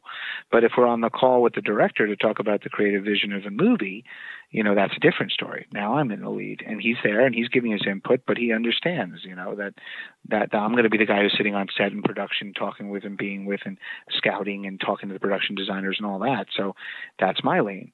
That's where I excel, and I try to make that better and better and better. And I want to get better at the things I'm not as good at, but you just have to be very cool about, adjusting your ego to not feeling bad if you're not involved in something, Right. I mean, that's the whole point of teamwork. That you're supposed you do what you do, let the other people do what they do, and you accommodate that. What you fill in the blanks, and I think that's what makes teams work. I love that, man. I just think your entire philosophy about how you approach things is spot on, man. It's no wonder now talking to you why you've been so successful and have had the success that you've had. And what I like is that you're still grounded. I mean, you literally said at the top of the thing, and I haven't made it yet. And I'm like, even with all the success you've had, you're like, no, I still haven't made it yet. And I love that, because but I think I might take that. I might take that to the grave. That's one of those weird things where you're always trying to better yourself, improve yourself. And, absolutely. Because people think they step on that Oscar stage, they won an Oscar, and then they're like, oh, I've made it. Nope, I would still not feel that way. Exactly, because when you reach that plateau, when you think you've made it, that's it. You're done. Yeah, that's when it's over. You don't want to do that. You don't want to ever be done. Yeah. Well, you know what I love about it? I don't feel that I'm that good. And what I like about that is that I can keep striving to be better. Yes. I don't know what it's like to be a Spielberg who, clearly was one of the best and top of the game at the time that he was. Right. And so now maybe his movies are, to him, it's still learning. He's still thinking, like, maybe he doesn't think he's that great, right? So that's why you stay, and that's why you keep making movies. It needs to be that bug where you don't think you're that great.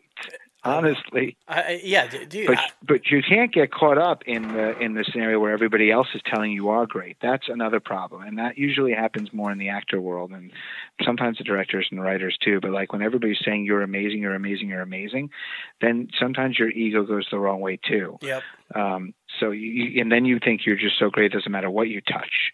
And that could hurt you in your creative process, your direction, and your ability to improve, in my opinion.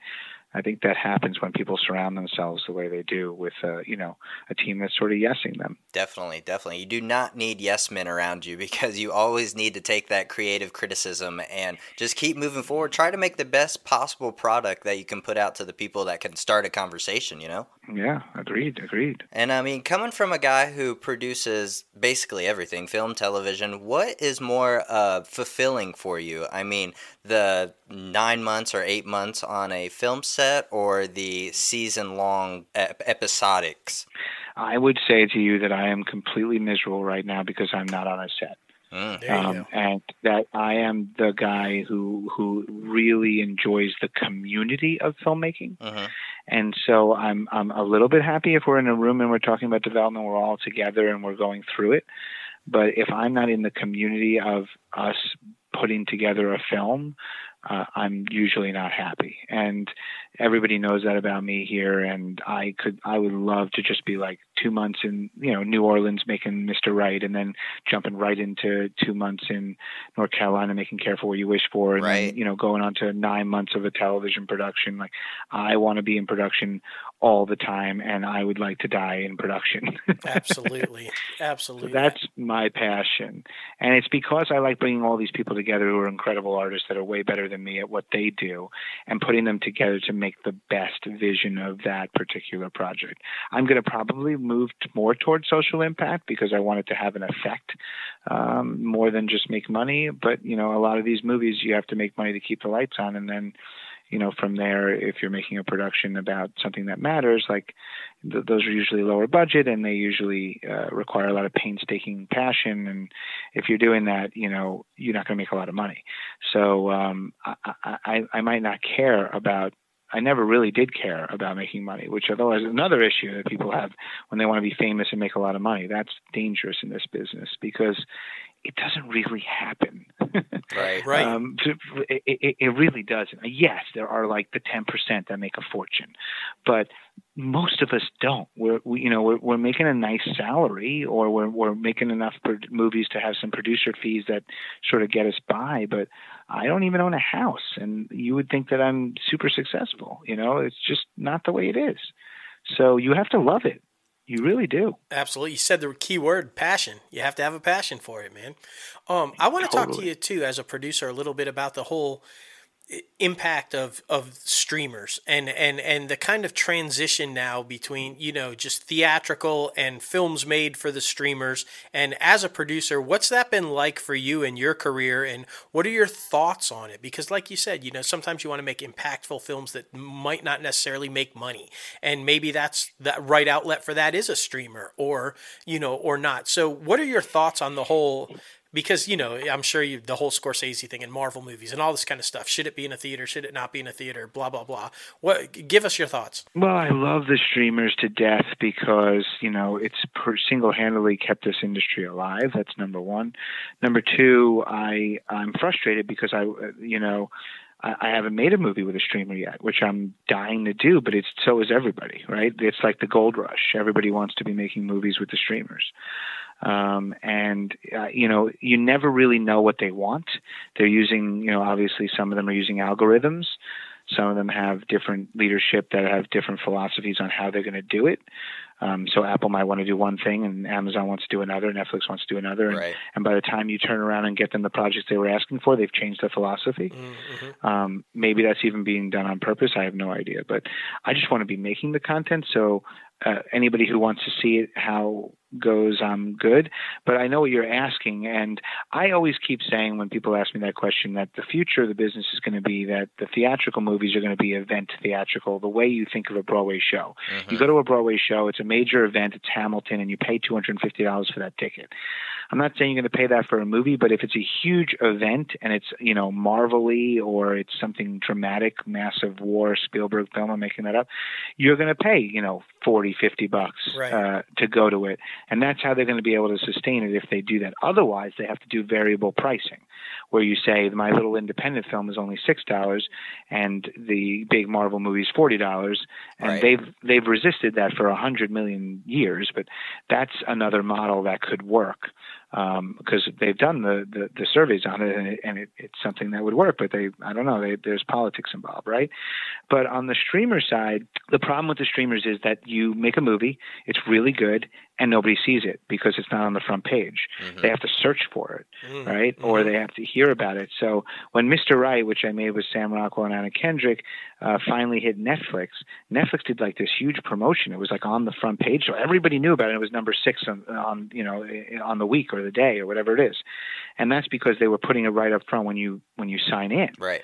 So it becomes like this battle for how does anyone find it, unless it's going to be one of their top 3 shows that year, or they're Apple's doing one big movie event a month, so it's like that's going to be promoted. That makes sense to me. That's awesome, right?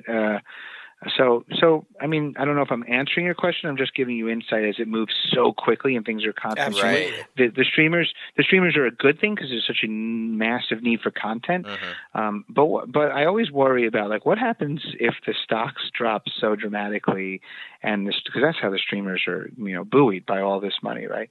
And they can't take as much content, or they don't need as much content, or millennials just decide, I'm done with these subscriptions and I'm going to read books. I'm making that up. There's always a chance that there's a reason to cancel, right? There's, everybody's worried that Disney's going to come along. You get Disney plus Hulu plus, ESPN, and you're like, man, that they're going to keep raising that price. So if it's $12.99 now, when it's $24.99, do I then have to drop Netflix?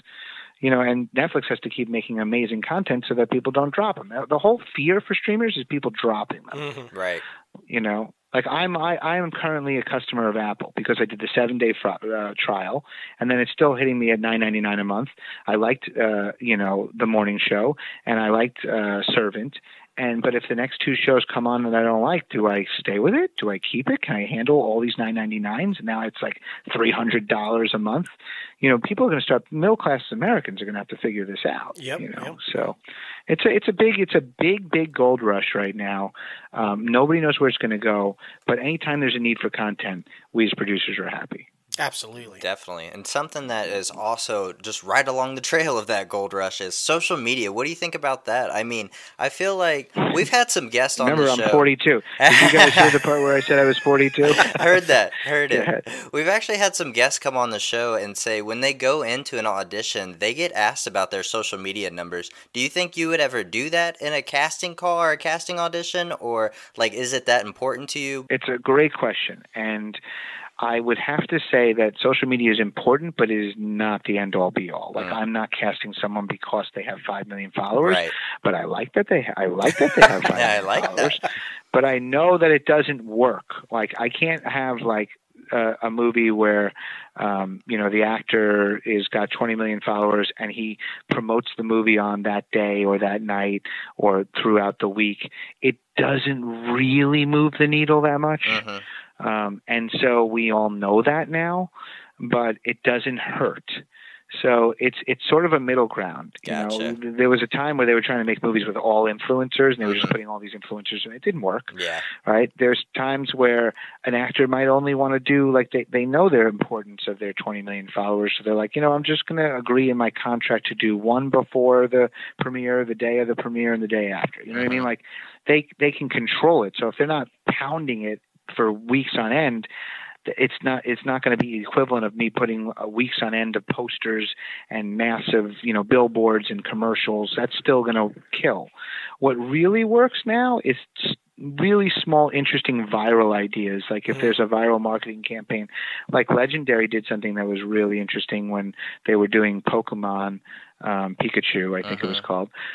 They had like this thing where Ryan Reynolds Twitter was hacked or something, and they got a copy of the movie, and so everybody thought the movie was like leaked illegally online, and so then they went to that video, they clicked on it, and it was like the first scene of the movie, and then it was just the Pokemon for 2.5 hours dancing. Oh, damn. Right? And so, but it was massive. It worked. It was a great idea. Like those types of things will be very helpful in the social media land. It's here to stay. It's not going anywhere. There'll be different versions of it. TikTok this and TikTok that, right?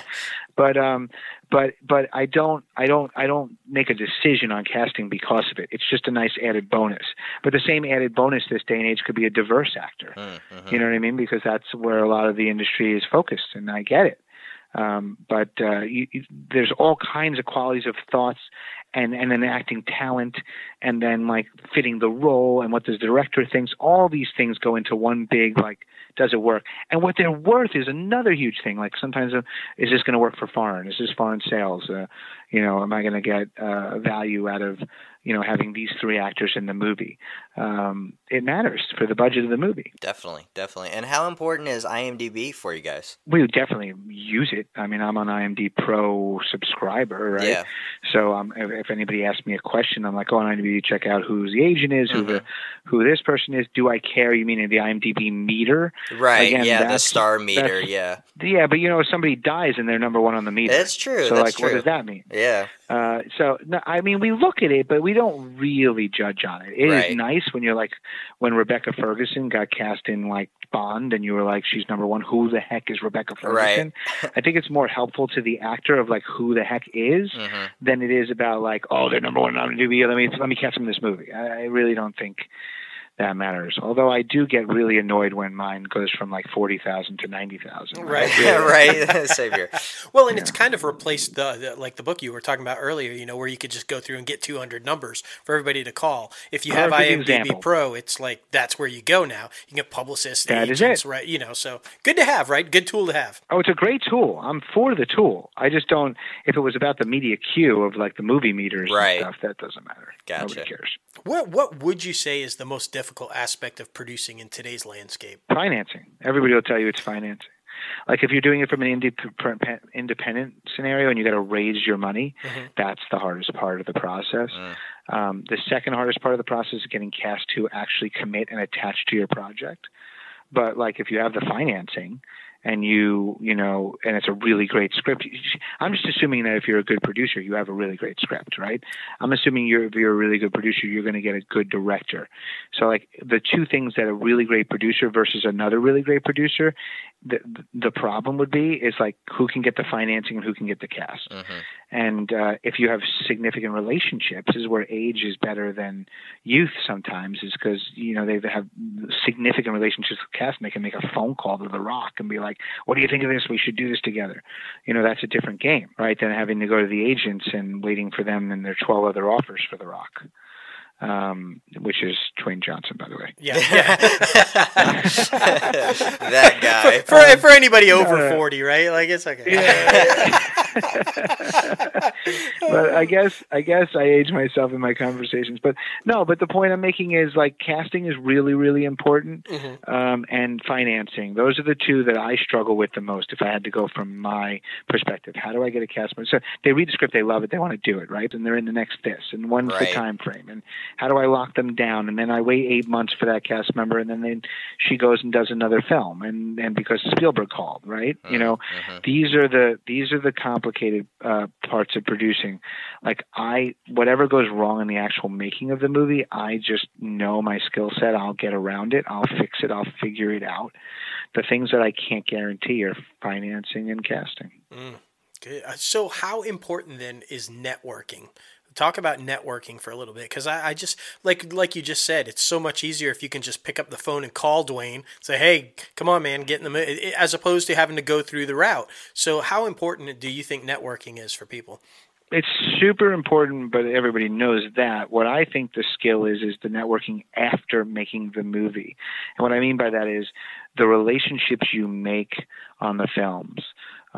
With significant talent like production designers, costume designers, etc., and the cast. You know, if you're jiving with someone, I mean, look, you're not going to jive with every cast member, and they're not going to jive with you. Right. And so, but every movie, there's like one or two cast members that I get really friendly with and close with because we're in the trenches together and we really like each other, and it's a wonderful experience. Like a perfect example is Lewis Pullman, Bill Pullman's son. Love him to death. He wants my wife is having a baby, and he's like, oh, I want to be uncle. You know, but that's because we bonded, right?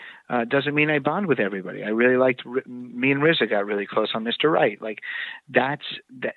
You know, there's a costume designer that I think is fantastic. I want in every film. There's a DP that I love to death. There's directors that I'm going on vacation with one of my directors. You know, like that is because it's organically we're really good friends. Right. But it's not going to happen to every single person. But if you treat people right, you do things right, they want to work with you again. You know, I got another movie with the writer of The Call. I got another movie. Like that's what you have to do. It's more important after than it. You know, obviously it's very important all the time. Right. But I would say like networking is the skill that it took a long time for me to understand. And my biggest regret was not moving to LA sooner, because I moved at 33, and anybody who was here from 20 to 33 had already came up as assistants and friends, and they're all working in companies, and they know everybody, or they were born and raised here and then in the business, and they went to high school with them. Like there's a lot of that interconnectedness that I did not build until I've done now for the past 10 years, and I'm still behind the 8 ball. Mm-hmm. So networking is critical. When you think of it that way. Definitely. I do like the whole maintaining the relationship afterwards, though. It's great advice. Great advice. Seriously. And I mean, yes. You're talking about how LA is basically the entertainment mecca of the world, which it is. But what do you think about like Atlanta and Vancouver? Are they starting to make some headway? No, they're great. They're great. You know, the Hollywood of the South used to be Louisiana for New Orleans. Right. And now it's really obviously Georgia. I would say that I make that ploy to directors and writers, actors and writers all the time. I'm going to give you another great example. The security guard in this movie, Careful What You Wish For, he was fantastic. He was a local North Carolinian actor, and we needed to do that because we were looking for actors that were local to help us with the tax credit. Mm-hmm. So a lot of times, you know, we have to employ as much talent, whether it's behind the camera or the actors themselves, as local actors because it matters for the tax credit. Well, he's really good. He plays the security guard, and then a television show comes to town in North Carolina called The Ozarks. You know it, very good show on Netflix. Yes. I love the show to death. And now he's the real estate agent on every single episode that, you know, they use his character. That's awesome. For that show. And so I do tell actors, like, you can be one of 90,000 actors in New York or 180,000 actors in LA that are really good. Or you can go to Georgia and be like one of 100. You know what I mean? Right. So it's like if you're a local in Georgia and Atlanta, and I'm, you know, making the numbers up, but like you're much more available and sort of known by all the casting directors in the local casting of Georgia. And so when a movie comes to town or a television show comes to town, they're going to want to bring in the people who are actually good. Definitely. And so they're going to always bring you in, and you don't have to deal with 90,000 good people. Yep. So like I definitely suggest that. And if there's a big, you know, writing local tax credit thing, then by being in Georgia, then they go to the writers that are in Georgia. You know what I mean? Like that's huge in terms of other places. Vancouver is also massive, you know, and of course Canada has huge tax credits. So if you're a Canadian director or writer, you know, you definitely want to stay in Canada and work in either Vancouver, Toronto, Montreal. Ottawa is a big place now. That's very good and a great way to distinguish yourself outside of the LA thing. I'm talking from a producer standpoint. Right. From a producer standpoint, you need to be in LA because all the decisions to make those shows in Vancouver are made here, right? So as a producer, I got to be pitching all around town all the time, and I have to be in front of people to do that. It's a much different as a creative. Oh, absolutely. It's, again, solid advice for anybody trying to get in. Because we had a guest a couple of weeks ago, an actor who's been around for quite a time, and he said almost the exact same thing. You are more than capable of being a star where you are, was the way he termed it. But I can totally see the difference in the producer standpoint of that, because as we talked about earlier in the show, you got to get in the room, and unfortunately the room is in LA. That's where all the decisions are made. So they are made. Nobody's going to spend $100 million on a TV show and make that decision from Timbuktu, Oklahoma. It's definitely made here to go to Oklahoma because the state provides a tremendous amount of great services, and at the same time has a great tax credit or whatever it is. I'm again making that up. No, tax credits are extremely important nowadays. Let's be honest about it. A lot of decisions are made because of that, right? I made 2 movies in LA. 2.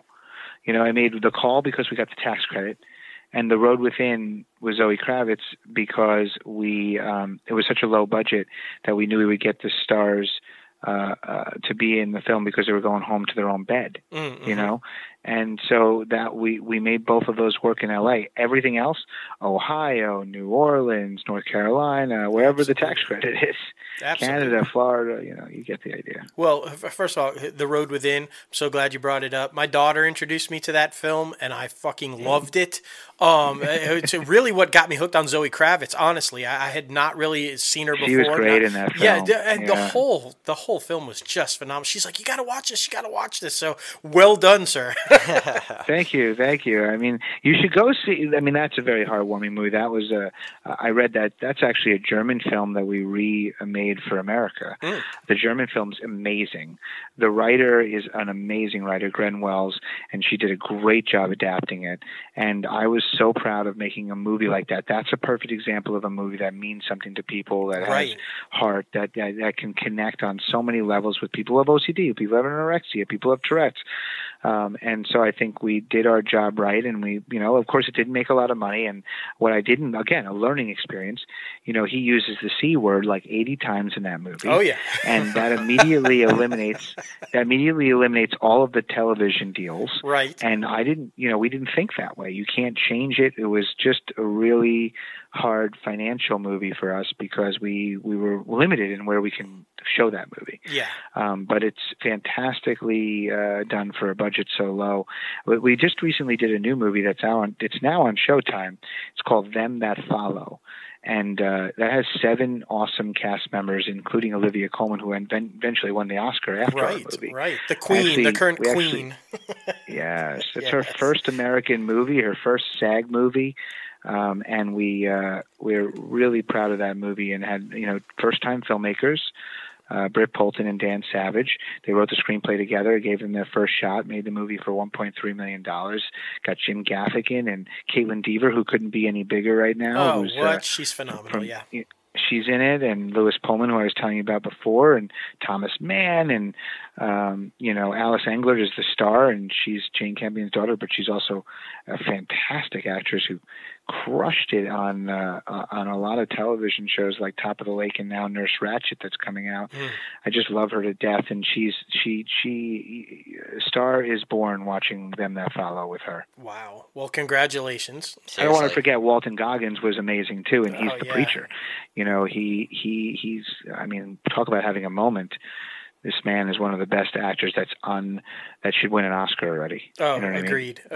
Amazing. I'm excited to talk about The Green Hornet. Congratulations on getting the rights to that. Yeah, thank you so much. Really, really impressive moment for us, and super needed right now because this is a franchise property that's outside of the studio system.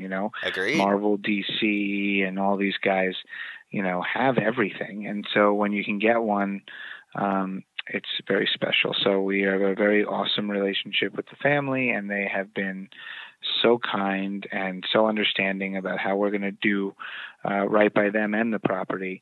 And I think that's why we were able to get it in so it's awesome. So anyway, lots going on. Yeah, man. And that's where we were leading. So what you have coming up, what you got going on.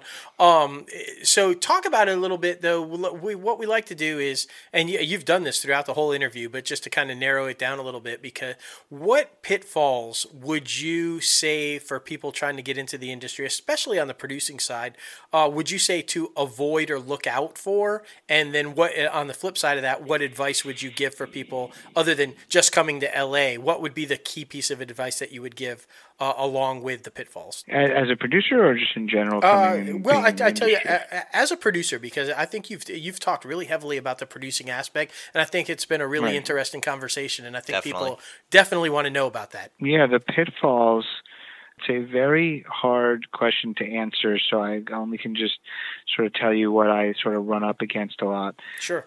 I think the biggest pitfall you can have is not recognizing when the town doesn't want your film, or the town doesn't want your show, or it's not the right timing. Like, if you love it that much, put it on the shelf till the next season and start working on something that the town needs or wants. Because you can get a lot of these projects, like I've had projects for 10 years that are on my board, that are just never this, sometimes just hard to give up.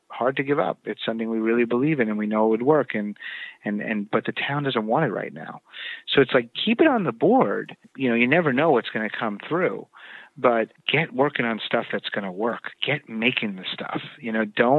Don't get caught up in like, this is the one that's going to make it and I know it, I'm just going to fight till the death on this one project. Make multiple projects. The other pitfall people have is they make one, it works, it becomes great, and they don't have anything after that. They don't have another screenplay to go. They don't have another 5 different possibilities that they can get going and ride the wave of that momentum. When we made The Call, we immediately made Careful What You Wish For and The Road Within. Like, ride the momentum, because it's going to come maybe once, and you're going to be like, oh, I don't know. I really wanted to do this one next or that one next. Like, what? Just go. Go, go, go, go, go. It's okay if you have 3 or 4 that don't work. Like, just keep making them. Nobody's got a perfect, flawless career. That's just not possible. But sitting there paralyzed is the biggest pitfall, I think. And then on the positive end, what's the good? What's the advice? Mm-hmm. I would say the advice is, I think the industry needs so much content that you're not going to be out of a job, but the advice is, find a niche and crush that niche first, and then do the other things that you might have wanted to do. What I mean by that is, like, look what happened to Blumhouse, right? It's like, find that niche. Are you going to be the home run horror director or writer or producer? Are you the home run Sundance type of producer? What is your niche that you can that everybody can kind of put you in? I know that people always say avoid it. I say don't, because if you get really successful at it, like Blumhouse did, then he gets to make Whiplash, which has nothing to do with horror film, right? Because he has power in the industry to do that.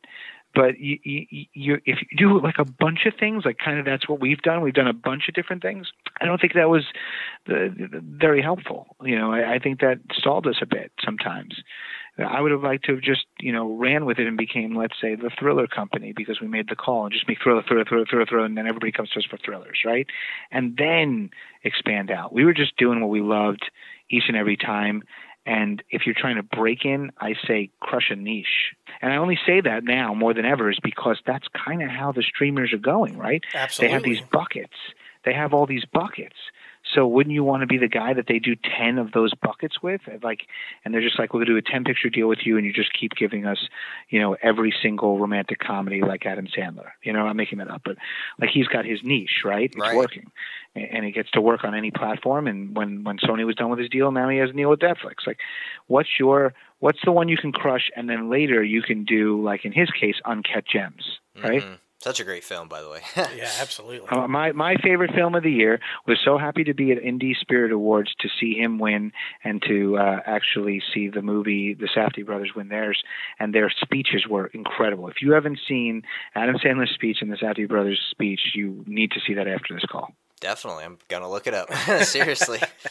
But anyway, man, thank you so much for taking time out of your day to just come on the show and get a little crazy with us, talk about your whole career, because honestly, like, we've learned so much just from this conversation, and we're going to take it with us wherever we go for our production company. So we really appreciate you, man. Yeah, and if you have any questions after this, or if there's, Q&As, you want me to do a Q&A little blog for your podcast webpage, I'll do it.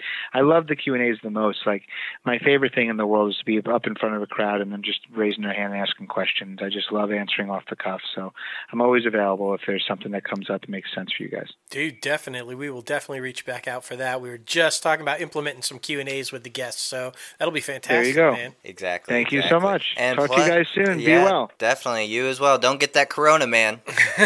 No. I'm gonna. I actually kind of wanted to get it so that I can get the antibodies without having to take the vaccine. Hey, man. Be the cure. Exactly. And congratulations again, man, on the upcoming baby and just everything going on for you, man. Thank you. Talk to you guys soon. All right, Thank you. You as well. Bye. Bye. Dude, that was so freaking amazing. Oh my gosh, dude. I love this guy and everything about Right. him. He is like the epitome of what I'm always trying to talk about with, like, you have got to be cocky but humble. There's a Exactly, fine at the line same between time. that, right? Like, and I liked how he said it. What did he say with the ego? It has to be a nice ego. Yeah, exactly. A generous ego. I think that's the balance, man. Exactly. The difference between cocky and humble is that generous ego. Agreed. And I mean, dude, he's just so real. And the one thing to take away from this interview, I think the most important thing that he said throughout is you're never there. Yeah, exactly. Right? Don't ever think you've made it. Don't ever think you've reached the top. I mean, he's talking about even if he's on a stage winning an Oscar, that's not it. No, it's not it. I think that's the most important thing. Anybody trying to get into this industry, anybody who's in this industry, that's the thing to remember. Agreed.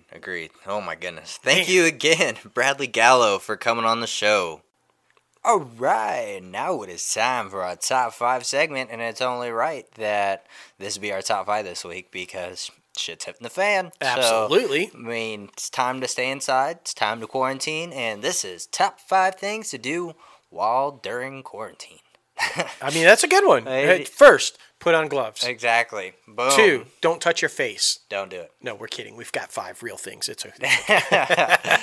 But number 5 for me, this is prime time for it. Streaming services. That means films, television, short films. This is a prime time to check out anything on your streaming services that you have. And, I mean, try out other streaming services as well. I mean, I've really been wanting to try out Apple TV Plus. Yep. So, I mean, the morning show and shit like that, I heard it was really good, and now it's the time to try it because it's true. You need to be inside as much as possible. Yeah, and Reese Witherspoon and Kerry Washington's new one is on Hulu, so you got some new. I'm personally, and don't be mad at me, but I'm just now watching Lucifer. Yeah. That's right. I said that. Yeah. Just now watching. It's But okay. I'm loving it. And why not? Because now's the time to do it. Exactly. That's a good one. Number 5, man.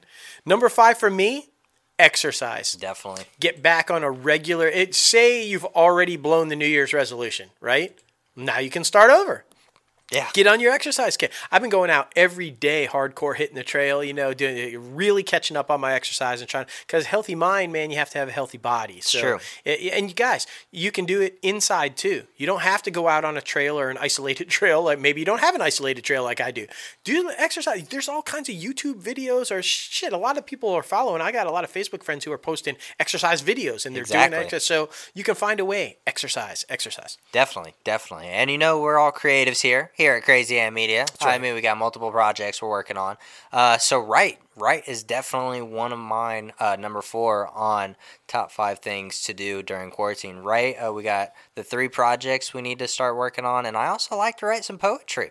So, I mean, maybe write a little bit of that as well. Maybe a little dark shit about quarantine. I don't know. I mean, I'm into Edgar Allan Poe. So, yeah. I mean, I was just about to say that. Little Edgar Allan Poe shit. Exactly, That'd be great. But yeah, man, Write. I mean, all that good shit. Yeah, and another one that I'm having a blast with, just picked up a new book. You heard me reference Bob Iger's book. If you listen to the 100th episode, you know we all read. We all like a bunch of shit. Read. Yes. Get you a new book. Catch up on an old book that you put down and didn't finish, you know. Read a book. Like we talked about in the show, Josh Gad is reading some children's books, having a lot of fun with it or whatever. That's a great time to do that. I'm reading Call Me Ted Turner's autobiography. Yeah. Whew. Intense. Yeah. Yeah, it's a great book. If you guys have, you know, I'm into biographies, so, but good shit, bro. Yeah. Yeah, read.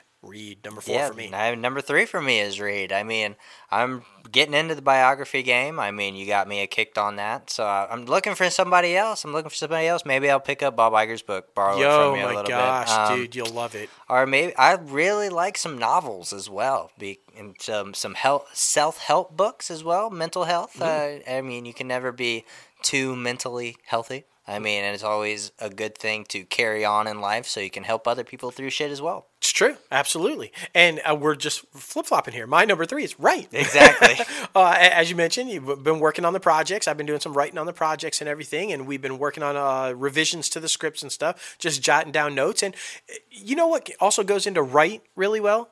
A journal, guys. Yeah. Start a journal if you haven't started a journal. Start doing a daily journal of what you've been doing during the quarantine or how the quarantine is affecting you or, you know, what kind of an impact it's going on in your life. You know, jot this shit down. It's history making for sure. Definitely. So start a little journal. You know, Exactly. It's a good way to write. Exactly. And our number 2s are kind of the same as well because I love me some Adobe Illustrator and Adobe Photoshop. There you go. Number 2 for me is create new designs, whether that be for the company or for myself. I just did a design of myself with a camera that looks pretty badass, might I say. See, there you go. So, I mean, create new designs on my computer apps. Yeah, and my number 2 is along those lines, but sketching.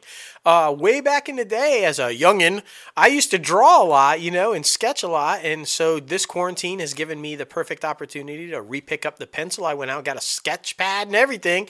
And I've been drawing for the last few days, man. If you saw, you know, I dropped The Dark Knight. And today it was Garfield and Snoopy and Woodstock. And you never know what's coming. I did Dynamite. I even did Jason Ritter. What the fuck? Right. So, I mean, but I'm having a good time with it. So that's something you can do. Express your creative side, Exactly. you know? Get artistic, man. Exactly, and especially try new shit. I feel like this is a prime time to do it. You have time. Exactly. So why not just try new stuff? Research stuff on the internet. Think of things that you might be good at and try it out. I mean, you only get one life, and it might be the end. I don't know. But number 1 for me is record this podcast because this is honestly one of the highlights of my week. I love doing this thing with you, man. It's been freaking phenomenal all 2 years now on to year 3. And Absolutely. I mean, it's honestly so fun each week to talk about the entertainment industry and how it just keeps evolving, especially during pandemics and epidemics like this. Yeah. And I mean, how it always changes. And I mean, that's what we want to do. We're in the entertainment industry and we strive for greatness. So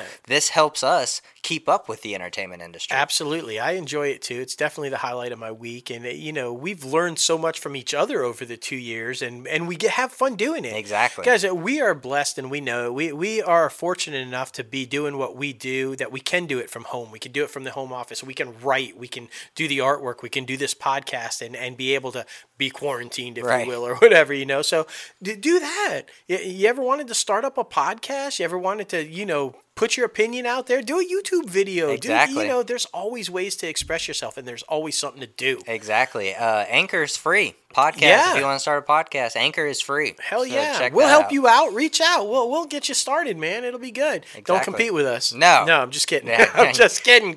Do whatever you want. Exactly. My number 1 was because as much as the fun side of the business, like I said at the top of the show, it's also a business. So I use the week to catch up on all the corporate shit. Yeah. Get all the corporate paperwork done, get all the taxes filed, get all the shit good to go so that, you know, because we got the annual meetings coming up and the shareholders meetings and all that. What the fuck? We have shareholders? What? Yeah, it's so crazy. But I did that. Because there's always something that you're behind on. Agreed. So this is a great time to get caught up on whatever you're behind on. Agreed. There you go. Maybe it's not corporate paperwork. Maybe it's, I don't know, clean the kitchen. Yeah. Move the couch finally and vacuum underneath it. I don't know. Just something. Like, exactly. You know. Exactly.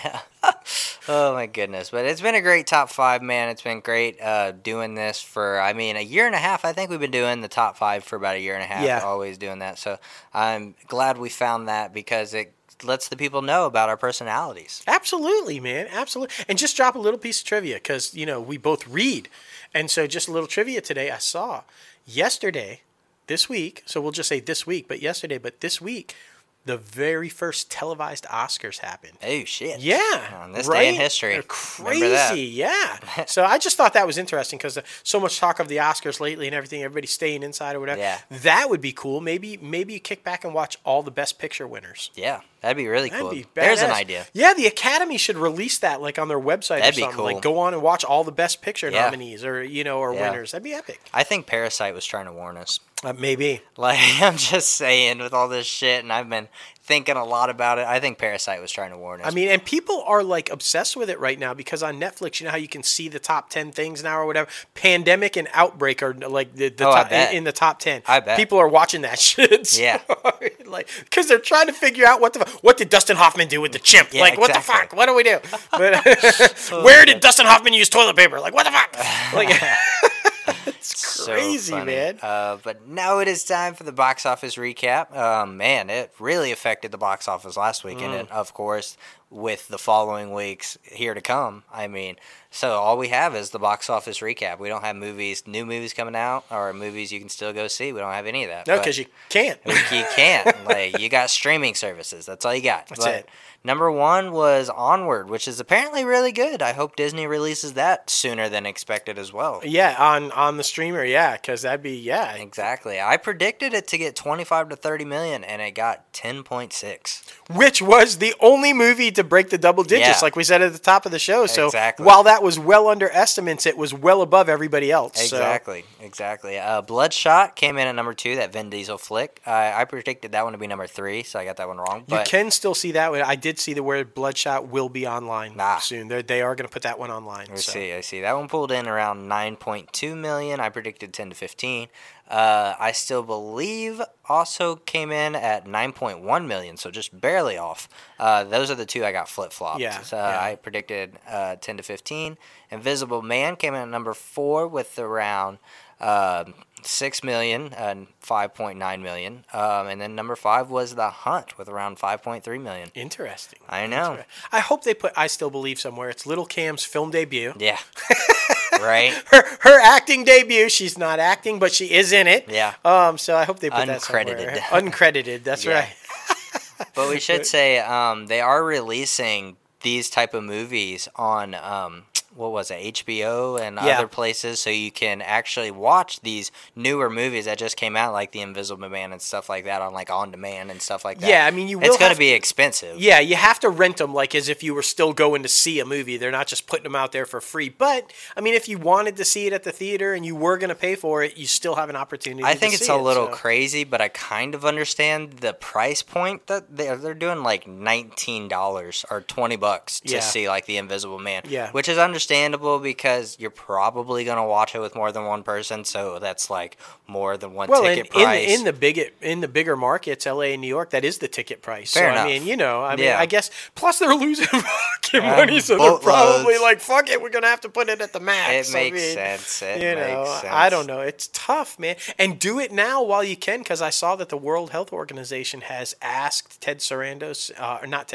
Reed Hastings from Netflix, and apparently is reaching out to the other streamers to lower the quality of their videos and of the stuff that's on there, so that the broadband can stay active for updates with coronavirus and not be over jammed when it's needed. That's crazy. Because I mean, the internet, if everybody's packed and stuff like that, shit shuts down. Yeah, watch it all while you can now, because that might be your only outlet, and even that might come into play. Exactly. So fuck. I know, it's super crazy, but it's flipping on to the next thing, man. Flipping on to the next page.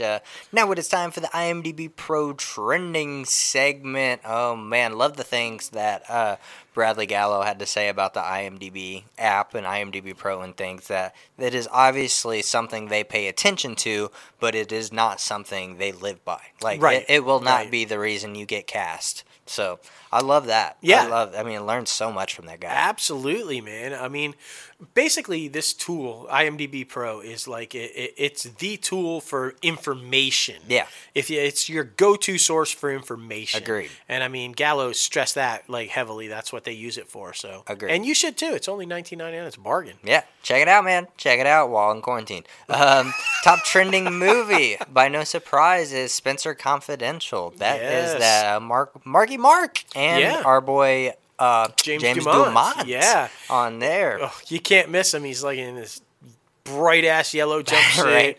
Plays like a gangster. James, God bless you, man. God bless you. Oh my goodness. Top trending TV show is The Outsider. HBO's The Outsider. So check that one out. And top trending star is Max von Sydow. Yeah. Oh, because he recently just passed. Yeah. So it's so funny that would happen. Not that he passed. That's not funny. But that Gallo would bring that up because he even says that, in the interview, if you die, you're number one on the star meter. It's true. It's true. But it makes sense because everybody's looking to either find out who you were or what you died from or like whatever. So that makes sense. Exactly. But anyway, guys, thank you so much for tuning in to episode 105 of Inside the Crazy Ant Farm. Thank you again, Mr. Bradley Gallo, for coming on the show and just passing on that piece of advice and bringing all of this information that you know from the entertainment industry to us, so we know now.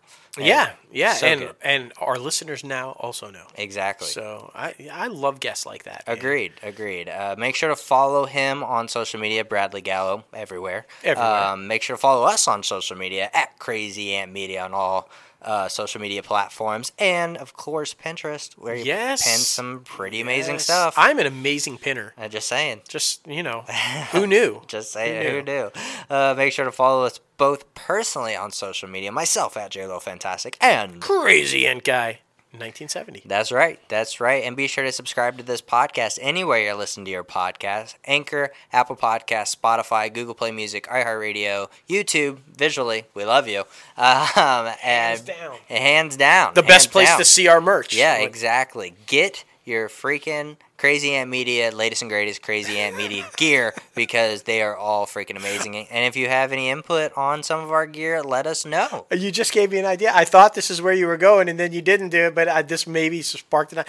Get your ant on. Get your ant on. Get your ant on. Maybe that's a new T-shirt coming. Right? Get your ant on. That's what I thought you were about to say. Now it's a fucking T-shirt. It's going to be a T-shirt. Get your ant on. Exactly. But yes, man, visit our website, crazyantmedia.com. All the latest and greatest shit from the company, from ourselves, and from the podcast are on our website. So be sure to check that out. And something else I want to try at the end of every episode now is our reflective thoughts on this episode. I hope that next week is less Corona. Yes. I hope so too. I hope more people have stayed inside and listened to our podcast. Yeah. Which in turn would help not spread the coronavirus. Exactly. See, we're doing our part. Exactly. That's a great reflection. With this podcast, we are doing our part to help stop the spread of coronavirus. Like, I was actually excited to talk about the paralyzed lady for Batwoman because it wasn't Corona. Yeah. I tell you what, though, we didn't even bring this up in our top 5, but reflecting on it or whatever, we talked about it at the top of the show. Guys, we have been around for 2 years. This is the start of our 3rd year. Yeah. We have interviewed so many amazing people and have been blessed with go back and do that. Yeah. Go back and listen to our 104 episodes of Inside the Crazy Ant Farm. You're going to find some really entertaining stuff, and you're going to listen to some amazing interviews with some amazing talent of men and women of all the producers, directors, actors, showrunners, like Grammy winners, just everybody. All different walks of life. Yeah. Like, they all bring in a different perspective of the entertainment industry, and some of it's same, some of it's different. Yeah. That's what's amazing and beautiful about this show, because you get to hear from all these different opinions and situations of these people. We've got so many people. I love it. Absolutely. And I mean, that's the one thing I take away from the podcast the most is what we get to do and who we get to talk to and what we get to learn Yeah. every week. Because I mean, we don't know everything. No. Nobody knows everything. Of course. And you're always learning and growing. And we've had the opportunity to talk to so many amazing people who have been so successful in the industry that we're in. And so to be able to do that and share that with everybody, I love that. That's my favorite part of the show. Yeah, seriously. And before we go, I just remembered this rumor that was going around on social media. Wasn't me. Yeah, it wasn't him. Oprah is not involved in a sex trafficking ring. Yeah, what the fuck with that? Oprah said, I am at home like everybody else, just trying to get through Corona. What the fuck is that? Like, what the fuck? Don't mess with our Oprah, man. Don't do it. Don't do it. That is so fucked up. That's so fucked. But that's why we love Oprah!